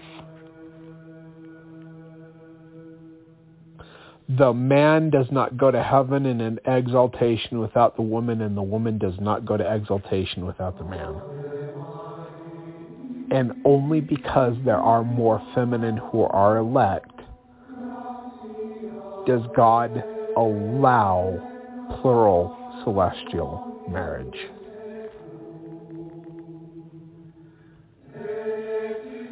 But only among those people who are called by revelation to live it. You don't just go living it willy-nilly. If you're in a polygamous marriage right now, you stick to it. But if you are those individuals who want to live polygamy, who have not been called to live it, you have no right to live it, because you do not hold the keys of living it properly, and in entering into those unions, you are coming into it in wickedness, and it is an abomination in God's sight. I would rather see my daughters marry righteous men who are already married than a wicked Gentile, the wicked Gentile scum that pass off as religious men. And it is for the salvation of women and their children to be brought up in righteousness that God allows righteous elect women of God to marry righteous elect men of God who are married to other women. The sealing between you and your husband does not involve those other wives, but he can be sealed to many wives, and there is righteousness in it. And there is a reason for it, even if you do not understand it. And I don't care what Brigham Young's opinion was on it. I don't care what Joseph Smith's opinion on it was. I have a problem with it culturally myself. I'm married to one woman, but I'm sealed to two living women, because I was sealed to my first wife, who I am still sealed to, and I am sealed to my second wife. Both of them are living. My first wife has no kids. That's because of her own curse that she brought upon herself. She can return anytime she wants. with the permission of my first wife. And we'll get revelation on that if that ever happens. My wife now and I talk about it sometimes. Anyway, but polygamy, plural celestial marriage is a provision that God allows because there are many more elect women of God than there are men. It's just a fact. You go and look in the statistics of how many women there are in the church compared to men. It's millions, tens of millions. Well, not tens of millions, but it's a huge proportion of the church. Like, if there were really 16 million members of the church, I would say there was 10 or 11 million that were women. Like, that's how different it is. And we're talking, and if we're talking just the active members of the church, which I would say was around 5 million, I would say 3.5 million of those active members were active Latter-day Saints.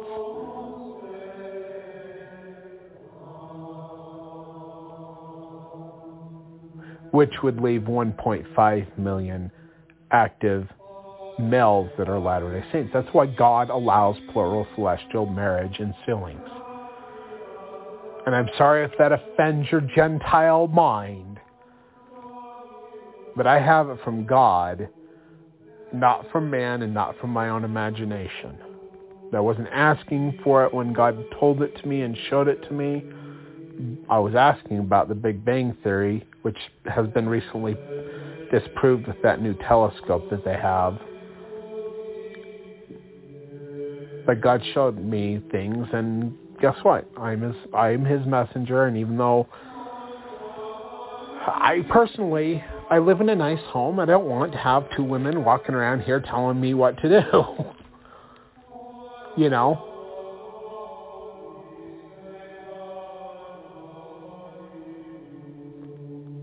I don't want to live Cody Brown's life.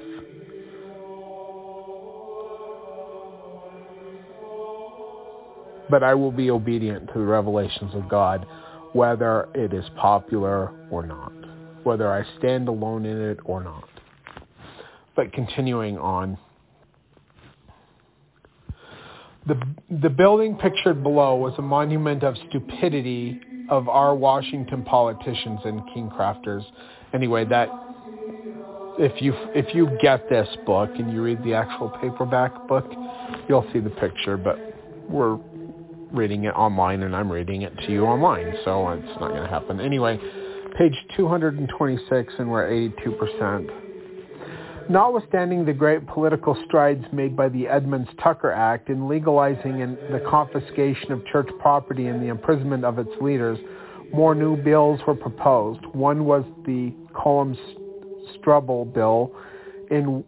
It would disenfranchise the Mormon people and take away all of their personal property.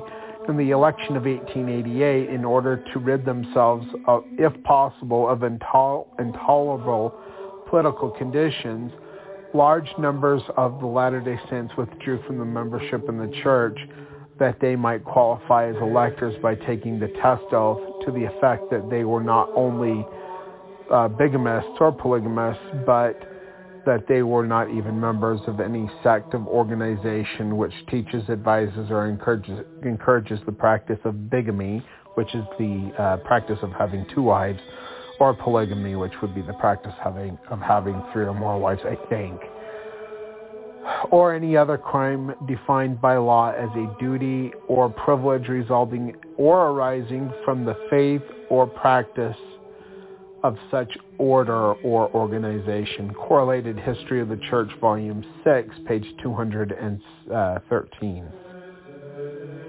The federal government was administering test oaths on Mormons on religious issues. The Catholic Church had used similar oaths, but they had been confined to their own church. The political progress of America was reversing itself to kingcraft of over 600 years ago, superseding the darkness of the Dark Ages. Were the Washington politicians so blind and naive to think that their restrictions and laws would cause a devout people to give up their beliefs and practices of the eternal gospel principles? Where did these government leaders get the right to prohibit people from voting and holding public office and incarcerating them because of religious differences? Why was such a belief in plural marriage so terrible that they sought to destroy a whole church and take away all of its property? These politicians didn't include their tirade of any other immoral acts such as prostitution, homosexuality, adultery, etc. They even thought it was fashionable to have their mistresses. In fact, most of them were guilty of immoral sins themselves. It was strictly the polygamists who were to be destroyed, religiosity, socially, and financially. Religiously, socially, and financially. How strange that the Bible sanctioned plural marriage but recommended death for serious moral sins. A reverse in moral standards was now in force. That which was sanctioned by the Lord was forbidden, and that which was forbidden by the Lord was sanctioned by the politicians. King crafters were claiming more and more victories, and the local election, cities after city, passed into their hands. In 1889, after a close and hotly contested municipal election in which the Saints again levied charges of fraud, Salt Lake City and Ogden, Utah principal cities, were captured by the liberals. By the way, F the left. That's the only thing you should say about liberals. F the left. Whose jubilation knew no bounds. The dominant influence of Utah public life was the Mormons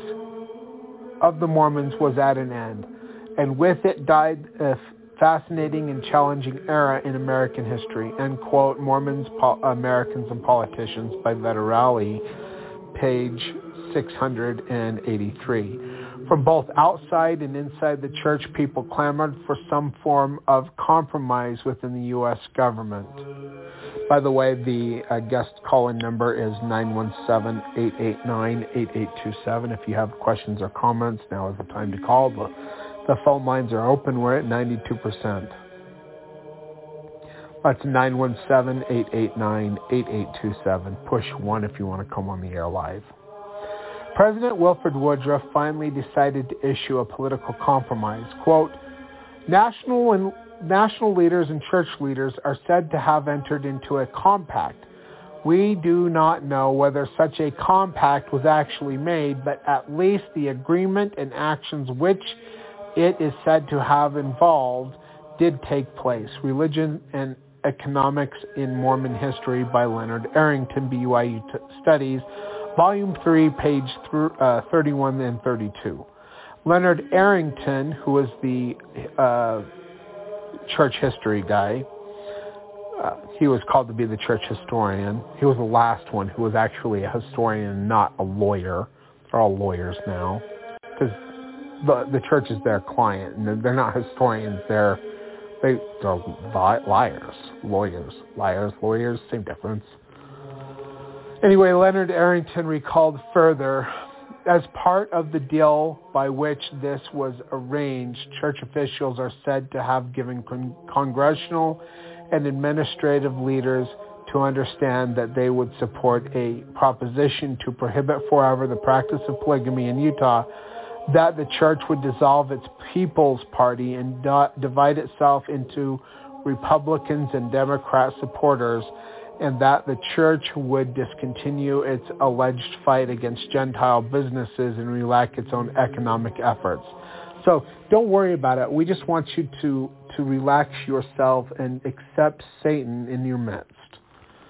Some or all of these pledges may not have been made, but certain people later alleged that they were made, and that the granting of statehood to Utah in 1896, the restoration of church properties in 1894 and 1896, and the amnesties granted to Mormon polygamists in 1893 and 1894 were all conditioned upon this understanding. And that is recorded in Great Basin Kingdom, page 379. Thus, the Mormons gave up plural marriage, the united order in the political system. See, in the 1890s, they first gave up plural celestial marriage. Then they gave up united orders, their financial system. They were forced to give it up. And then they were forced to give up the political portion of the kingdom of God, which is the Council of 50.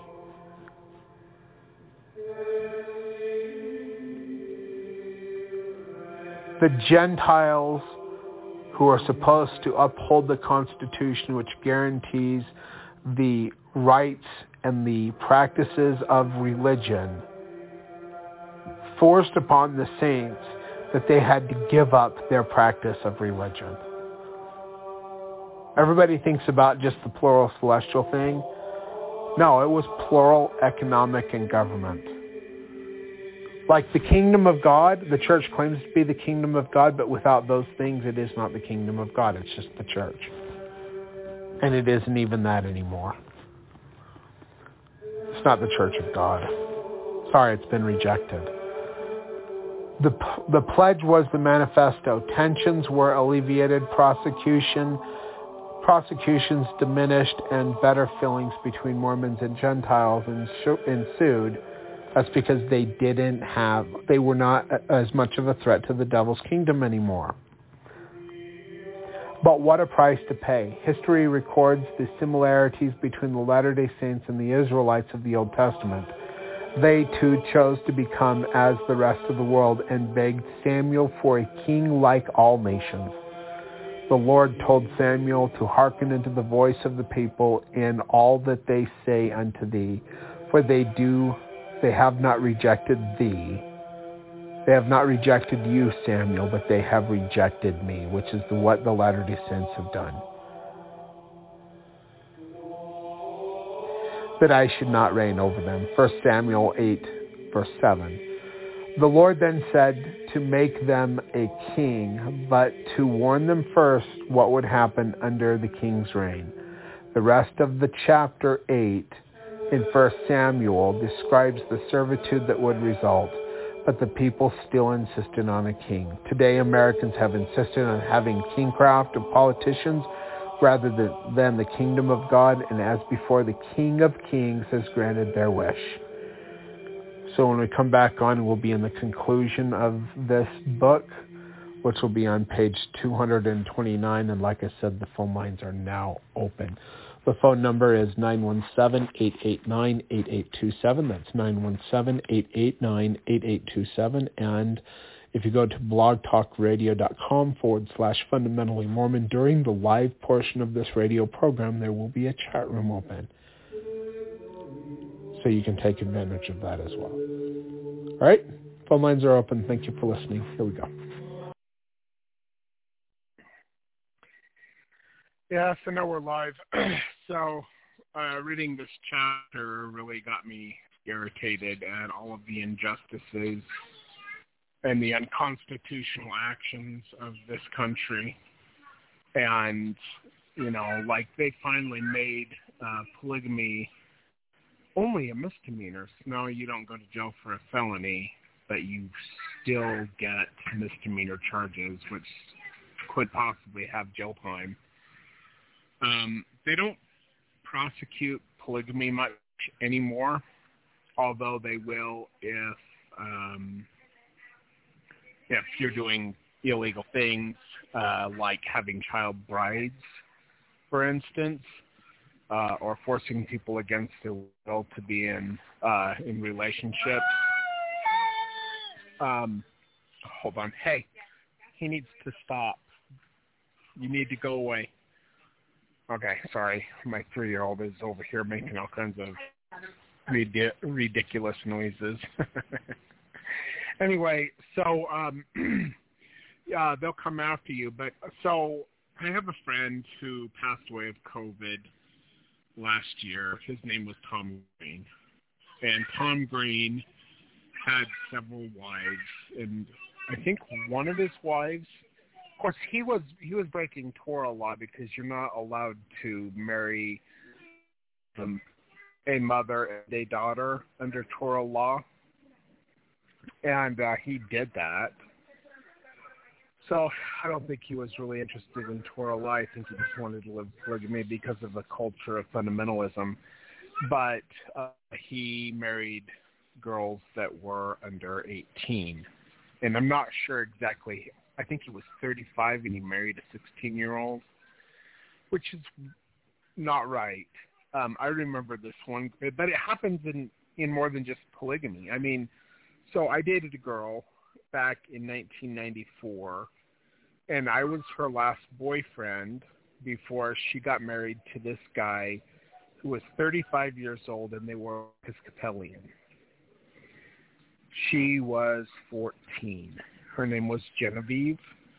She got pregnant by this man, and she had her first child at 16, and she had multiple children after that. And it was interesting because, like, so when I was 16, excuse me, I actually lived in a single-wide trailer with my aunt and uncle. And while I was at work, they moved out. And when I got home, all of their things were gone, and there was a note on the counter that said that I was old enough to be emancipated and I was not their responsibility. So it was interesting. Anyway, one day the swamp cooler wasn't working, so I climbed up on the roof and I was trying to figure out how to fix the swamp cooler, which I'd never had to fix before. And I remember Genevieve came outside, and she lived across the street and like 2 trailers down from where I lived. And she came over, and we got to know each other, and we started dating. So, let me think. No, I think her house was like almost directly across the street, but it was like the trailer houses were kind of staggered. So it was kind of off to one side across the little trailer park road that I lived on. And then the house next to theirs was this weird guy. I thought he was weird. Anyway, so Genevieve decided that, so we were dating for a little bit, and then she decided she was going to date him, and he was 35. And she lived with her parents, and they lived next door to him, and they all went to the same Episcopalian church in Kaysville, Utah. Anyway, before I know it, they're getting married, and then I followed her a little bit on and off throughout the years, and her life's been a wreck. Like, she was only with him for like 4 years or 5 years. She had a bunch of kids by him. Like, by the time she was 20, she had like 3 or 4 kids, and she was divorced and like high school dropout. I mean, it was a big mess. And like, I only lived there for a short time after that because I became homeless.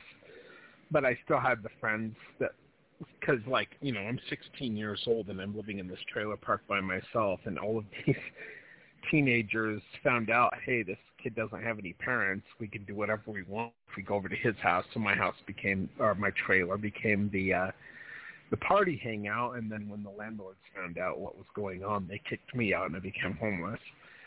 But so, and the only reason to bring that up, all my interesting life experiences, is because I think Tom Green was 35 when he married this, I think she was 16, but she was underage. It doesn't matter. Underage, bad idea, right? Like, they're what's it called, Kim? The thing in the front of your cortex. Prefrontal cortex. Yeah, it's not developed till you're 25. Like, it's just a bad idea, right? And it's against the law too. Anyway, but this Genevieve person had her parents gave permission for this marriage to happen, which in Utah at the time, I think the laws have changed, but you could be 14 years old with parental consent to marry. And I don't think there was an age limit going upwards, but if you were 14. Anyway, so Tom Green, he had married this girl, and she was married to him all his life, his whole life. I mean, from the time they got married, and he died of COVID last year, and it's been a couple years since I've seen her and his other wives, and of course it's been a couple years since I've seen Tom, and he died last year, but he went to prison because Utah needed to make an example of somebody, because during, the whole world was focusing on the Olympics in Utah back in 2002, I think it was. So they made him the example, and he went to prison for cohabiting and all of that mess. And at the time that the Attorney General, I can't remember exactly what his name is, Edward, started with an S. Anyway, it's weird because, I lived with his nephew later on, the Attorney General's nephew, Robert Sandoval. I think his name was Sandoval. Anyway, so Ogden was talking to the Attorney General, and I think Ogden was asking, okay, you guys know that I'm a polygamist. Why don't you go after me? And there was something to do with, you don't have wives, you have girlfriends. It's fine, because Ogden wasn't married legally to his other wives, but neither was Tom Green, but he called them wives, and Ogden called them girlfriends, even though they had filling ordinances done through the fundamentalist groups, through Joseph Musser and others. Anyway,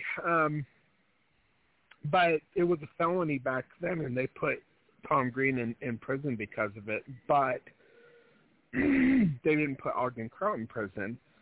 But then there was the other thing, too. I think the Attorney General is telling Ogden Kraut, if, Tom's going to prison because he married these underage brides. Even though, even if they give parental consent, whatever, it is still a felony. But Ogden had girlfriends, and they were all of age, around his age, not 10, 15 years younger than him. So Ogden never had to deal with it, but it was all the way up until just a couple of years ago that it was a felony in the state of Utah to cohabitate. And that really drives me nuts because, I had roommates when I was younger, before I was married, and I was cohabitating with them, as a roommate situation. But, they would never go after somebody for doing that. And, in fact, if I was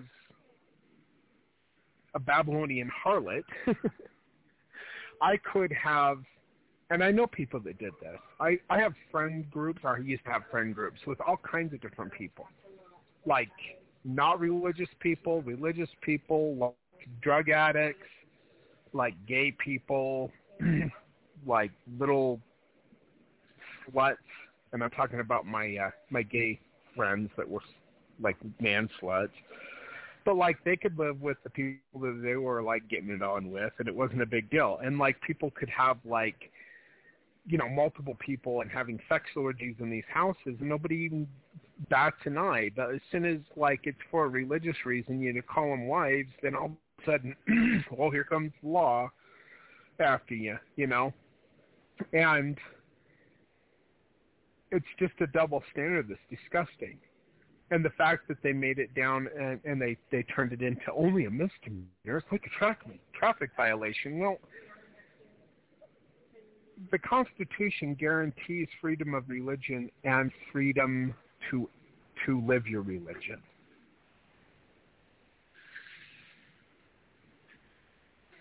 But these hypocrites that pass these laws, and these people who don't care about the fundamentalists, and the fact that they're honestly just trying to live the religion that they believe is right, that the law will go after them, just like with the Edmund Edmunds-Tucker Act and these unconstitutional laws where they were confiscating personal and church property.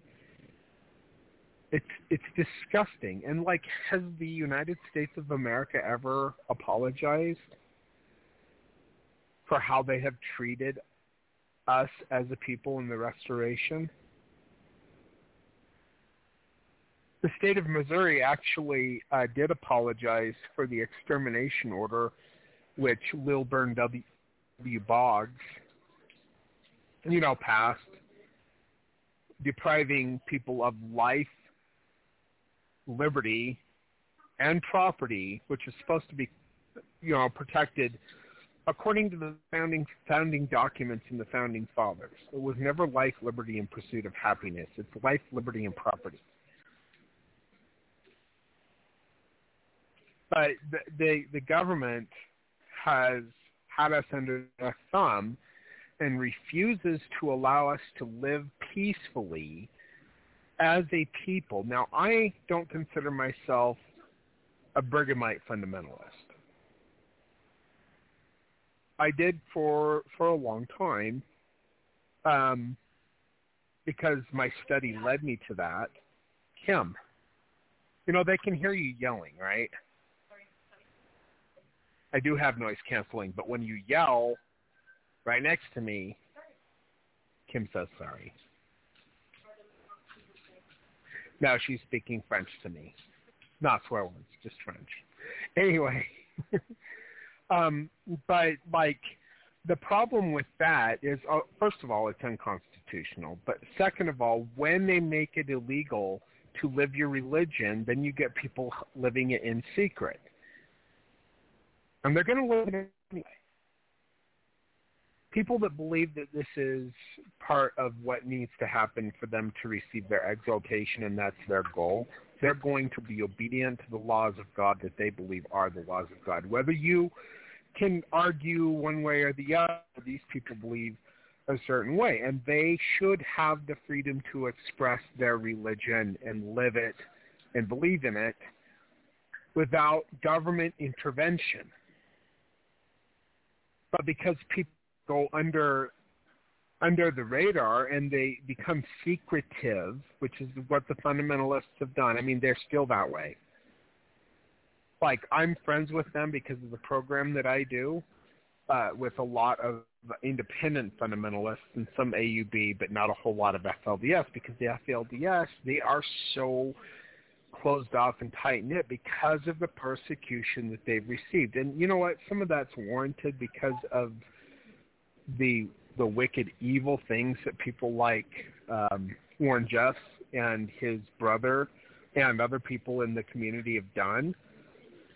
But these people become secretive, and then when there is abuse in these religious systems and abuse within these families, there's such a fear for law enforcement that they will not speak up. They will allow the abuse to continue. These women and these children who become these victims, they allow this abuse to continue because they don't want to break up their families, which monogamous relationships have problems with too, but it's like 10 times at least worse in these polygamous communities because of the fear that they're going to have their families torn apart by CPS, Child Protective Services. Don't even get me started on that disgusting mess. And we can thank Hillary Clinton for that. Hillary, Ron Clinton, and Bill Clinton. Bill Clinton signed I shouldn't get into this. Bill Clinton's the one that signed that and gave the CPS teeth to do what they do, which is nothing more than child trafficking as far as I'm concerned, where they can tear apart families and then sell these kids, same thing, adopt for a large fee, these kids out to who knows, whoever can pay for these kids to be adopted, foreigners or Americans. If you got money, you can adopt some kids. They get their paperwork done, and then these kids disappear into these homes that It's child trafficking. But it just infuriates me that this so-called free constitutional republic that we live in that has guarantees, we don't have those guarantees anymore.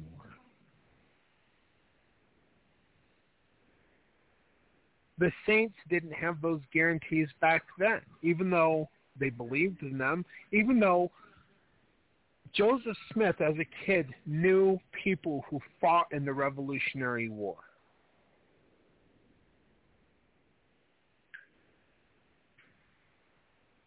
That's how quick they began losing their freedoms.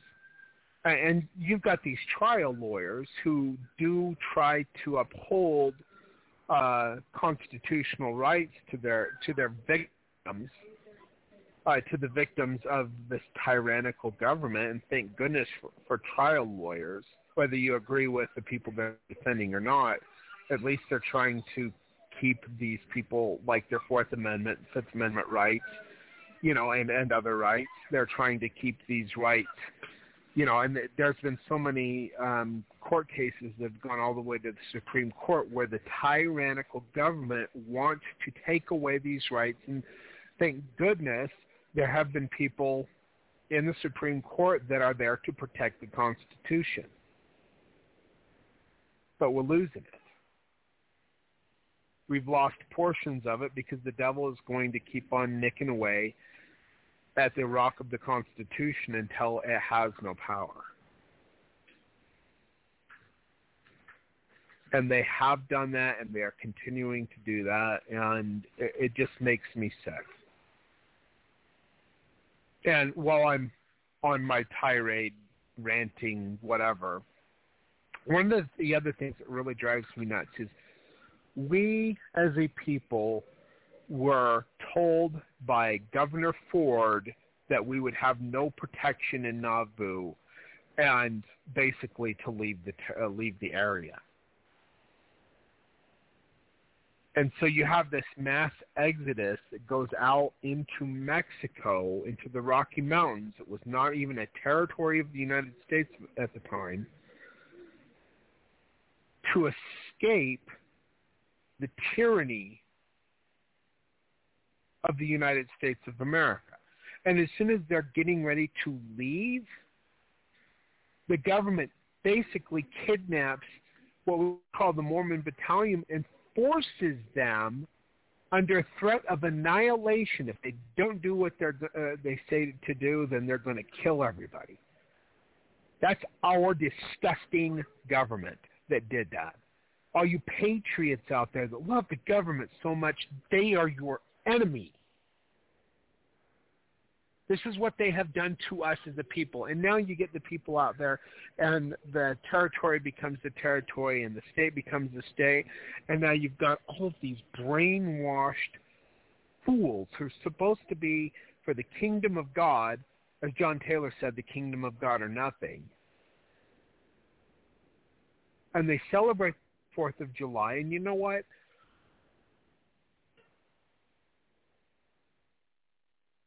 For the tenets that this nation was raised up in, I agree, celebrating the 4th of July just for the Bill of Rights and the Constitution and all of that. But then we have these 24th of July. So the 24th of July, for people who are not LDS, the 24th of July, 1846, or 45 or 46, I can't remember.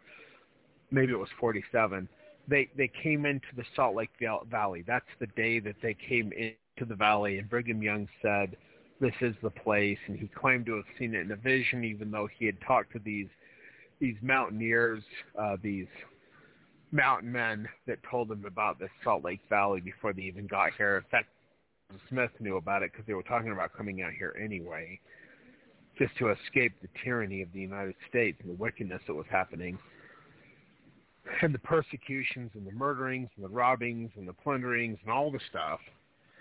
Anyway, they get out here, and we have this holiday in the state of Utah, and we call it Pioneer Day, the 24th of July, the anniversary of the time when the Saints escaped the United States, and we came into the Salt Lake Valley and in the heart of the Rocky Mountains, the crossroads of the West.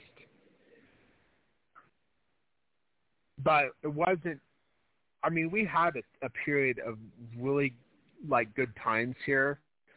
But then eventually you have Johnston's army, ordered by the President of the United States on false charges never investigated to come and annihilate the Saints. And when that didn't work, they send in the marshals and the lawyers. And now you have people that turn the 24th of July into another 4th of July, another Independence Day. And you go watch the fireworks and you listen to all this patriotic music. The reason why we're here in these mountains is because of the tyranny of the United States of America. And we escaped that disgusting country to have a chance at true freedom with our own Constitution, which mirrored that of the original founding fathers of the United States of America.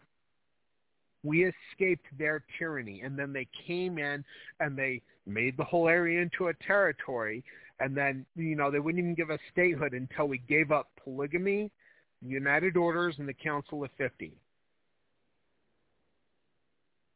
and submitted ourselves to their plunderings and their robberies and even their murderers.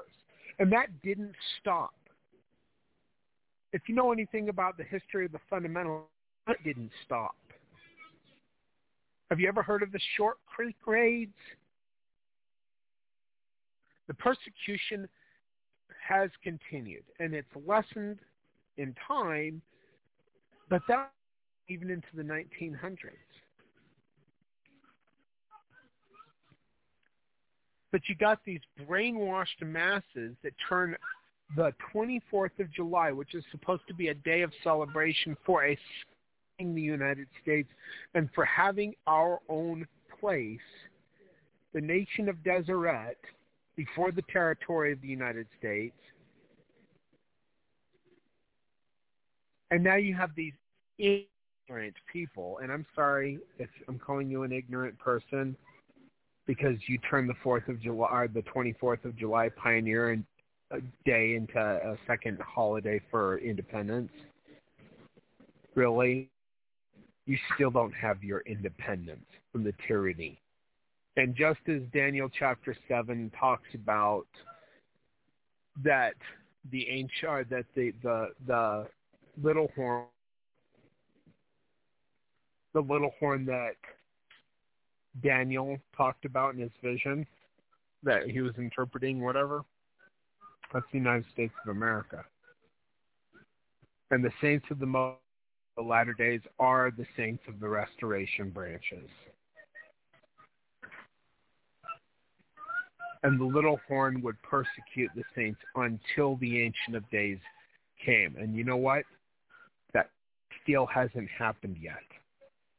Daniel's prophecy was that the little horn would I can't remember exactly what the word is for it, but would basically persecute the saints until the Ancient of Days comes.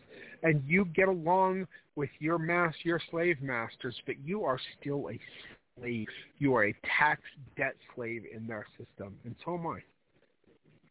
And you're not allowed to live your religion, even though you live in a land that supposedly guarantees the constitutional rights of freedom of religion and the expression thereof, to live your religion without fear of government tyranny, but we still have to deal with that.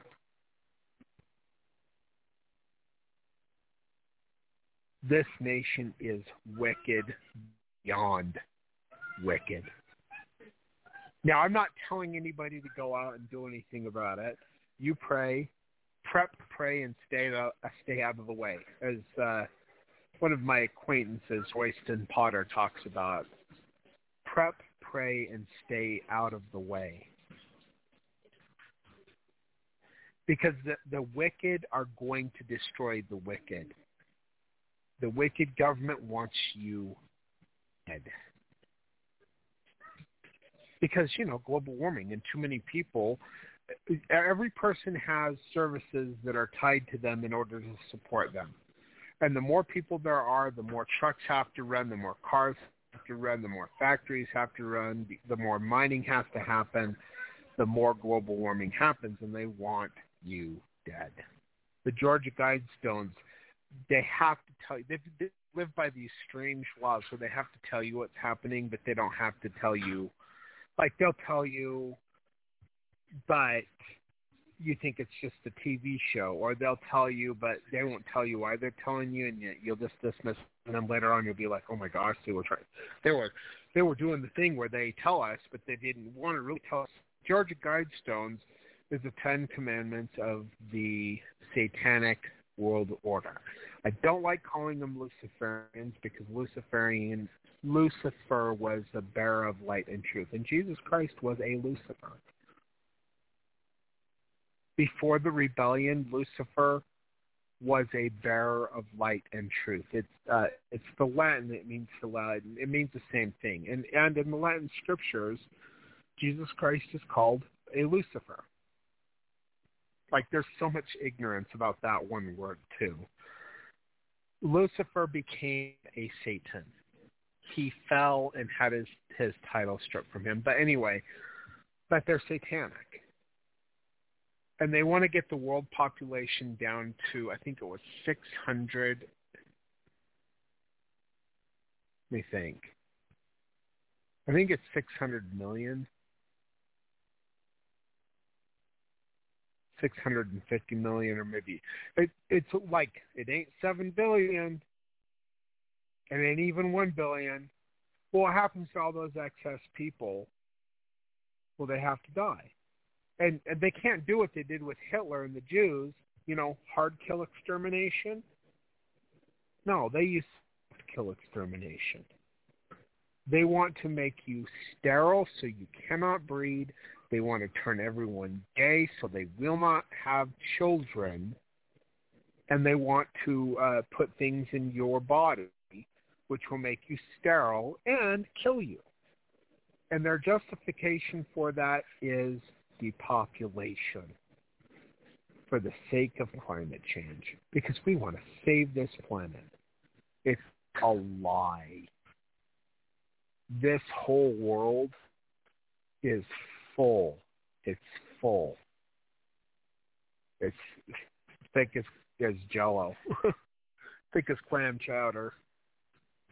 It's full of gross darkness, wickedness, and evil, and it is saturated. And you live in it, and you probably don't even see it, but it is there, and it's all around you. And these politicians who speak smooth things to your ears, whether they're on the right or the left, they're part of the system of wickedness. And the wicked will destroy the wicked. They're going to destroy each other. And Isaiah saw that there would be a remnant or residue of the people that would come through it. But it would be a small group of people. It's not going to be 16 million members of the LDS Church. It's not even going to be 1 million members of the LDS Church. It is a small group of people that when the time comes, when it gets too dangerous to remain, even in the countryside where I live, God will raise up the Davidic servant, and he will lead them in the highways at the top of the mountains and into the desert places, into the secret places. And Zion will be born in the wilderness. And as the patriots of this country are almost to the point of annihilation, those individuals who are part of the remnant will have had Zion redeemed among them, and they will have built the tabernacle for the Father to come restore the fullness of the priesthood to these people, which fullness of the priesthood gives you the ability to control the elements. God's given me a taste of that myself. I have been given the fullness of the priesthood, and I've commanded the elements. But just a taste.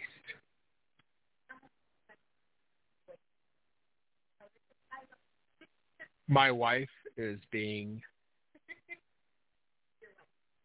she's like, I want you to get off the phone because I really want to see you tonight. Get thee behind me, Satan wife. I know, she does have to go to bed. I'm not going tonight, or going to work tonight. But anyway, so there will come a time when we come down out of our hiding place with the fullness of the priesthood, and we'll be able to command the elements the same way that Enoch did, the same way that Moses did, the same way that Elisha did. They all had the fullness of the priesthood. Jesus had the fullness of the priesthood.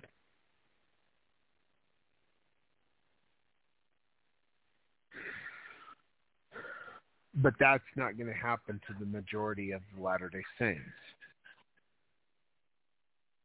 because of the wickedness that has happened in high places. The cursings of God will come first among you, among they who say that they know me but do not. It'll be a remnant of people who are waking up if Satan doesn't stop you, because Satan's sending all these Judas goats out right now to get you distracted.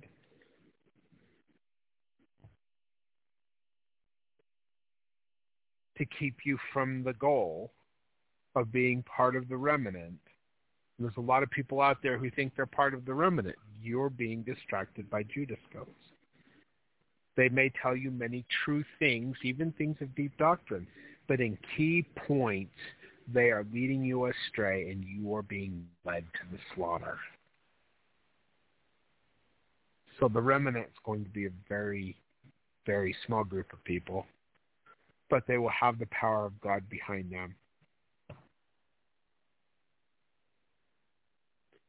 And when the wicked have almost annihilated the wicked, the remnant will finish the job. The righteous will finish the annihilation of the wicked. And we'll go back to the center place, and there will be a cleansing before that happens. And this nation will be cleansed, because this is the promised land. This is Israel, North America. In Genesis chapter 49, when Jacob is giving his blessing to Joseph, he says that their posterity would be led away to the utmost bounds of the everlasting hills. And Jacob gave his name to Ephraim, who was the son of Joseph. The posterity of Joseph is at Ephraim and Manasseh, but Ephraim has the birthright name of Jacob or of Israel. That place over in the Middle East that they call Israel, that's Judea. They didn't name it right. It was on purpose. Israel was the northern kingdoms. It was the tribe of Ephraim that was called Israel, and the southern tribe was called Judea. But the remnants, or the posterity, the descendants of Joseph, eventually they would make their way after the time of Joseph and Jacob to the utmost bounds of the everlasting hills. This is Israel. This continent, this American continent, is the promised land. And it will be the seat of government for the political government of God upon the face of the earth, in the heartland of this American continent. And the theological capital for the world in the millennium will be in Jerusalem. The political portion of the kingdom of God will be on the American continent.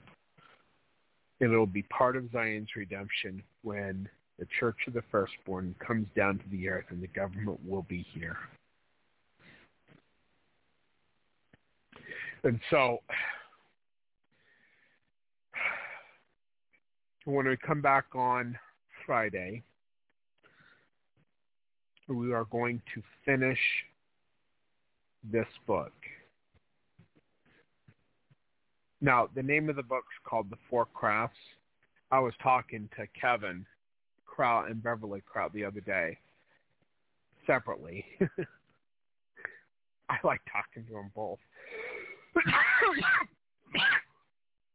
Just on the phone, because I'll call Beverly for some reason, I'll call Kevin for some reason, and every once in a while I'll talk to them together and I'll go visit them. But I think I was telling Beverly this book should have been called The Four Crafts of the Devil's Kingdom.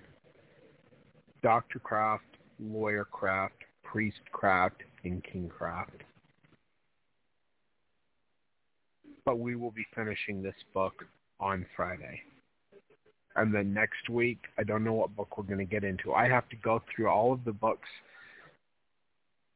So I've been doing these podcasts or these radio shows since January of 2014. But my first program, because of all the mess with certain things, like I was getting death threats, and I had to completely just walk away from that program.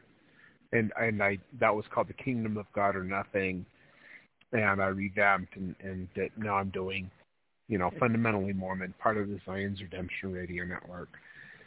And I think I started this one in 2018. So I did 3.5 years on The Kingdom of God or Nothing, which you can't even get the recordings for that anymore because they've all... You can see that they're there. If you go to iTunes, it looks like they're there, but if you try to download them and listen to them, no audio. They won't upload. I didn't do that. I'm not the one that did that, but it was done.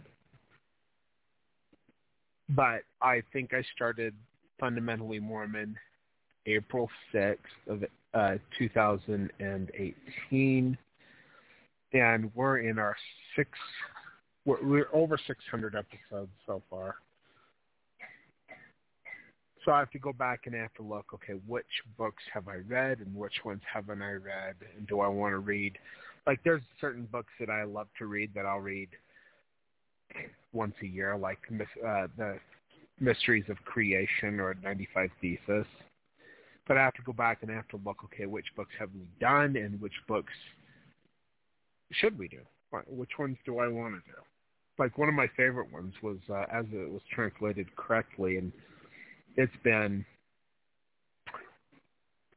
4 years since I've done that book. Maybe I'll go back to that one. It's a dang good book, and it teaches a lot of really cool things about Scripture, where we get our Scripture from, the translations, the Dead Sea Scrolls, all of that. It's freaking great.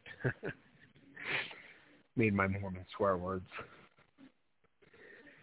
But I don't know which one we're going to do. Anyway, but you know what? We're going to figure it out. But the next program that we do on Friday is going to be the conclusion of The Four Crafts of the Devil's Kingdom. Or The Four Crafts, whatever. And then we'll try to figure out what we're going to do for next week. Now remember, if you're listening thus far, whatever, we do go live Monday, Wednesday, and Friday from 6 p.m. until 8, and we can go from 8 to 9 in overdrive, which is what we're in now.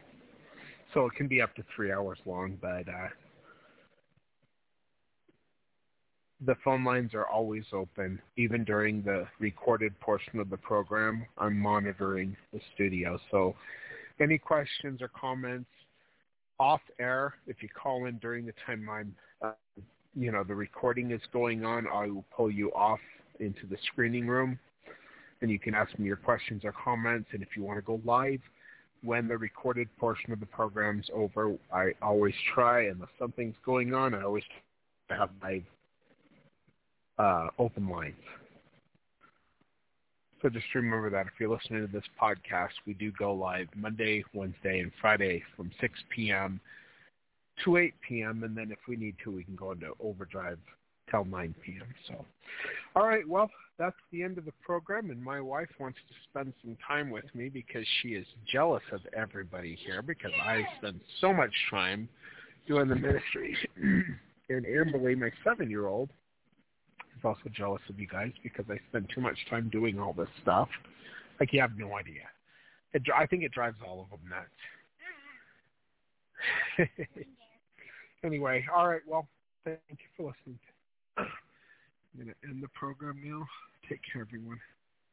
God bless. And goodbye.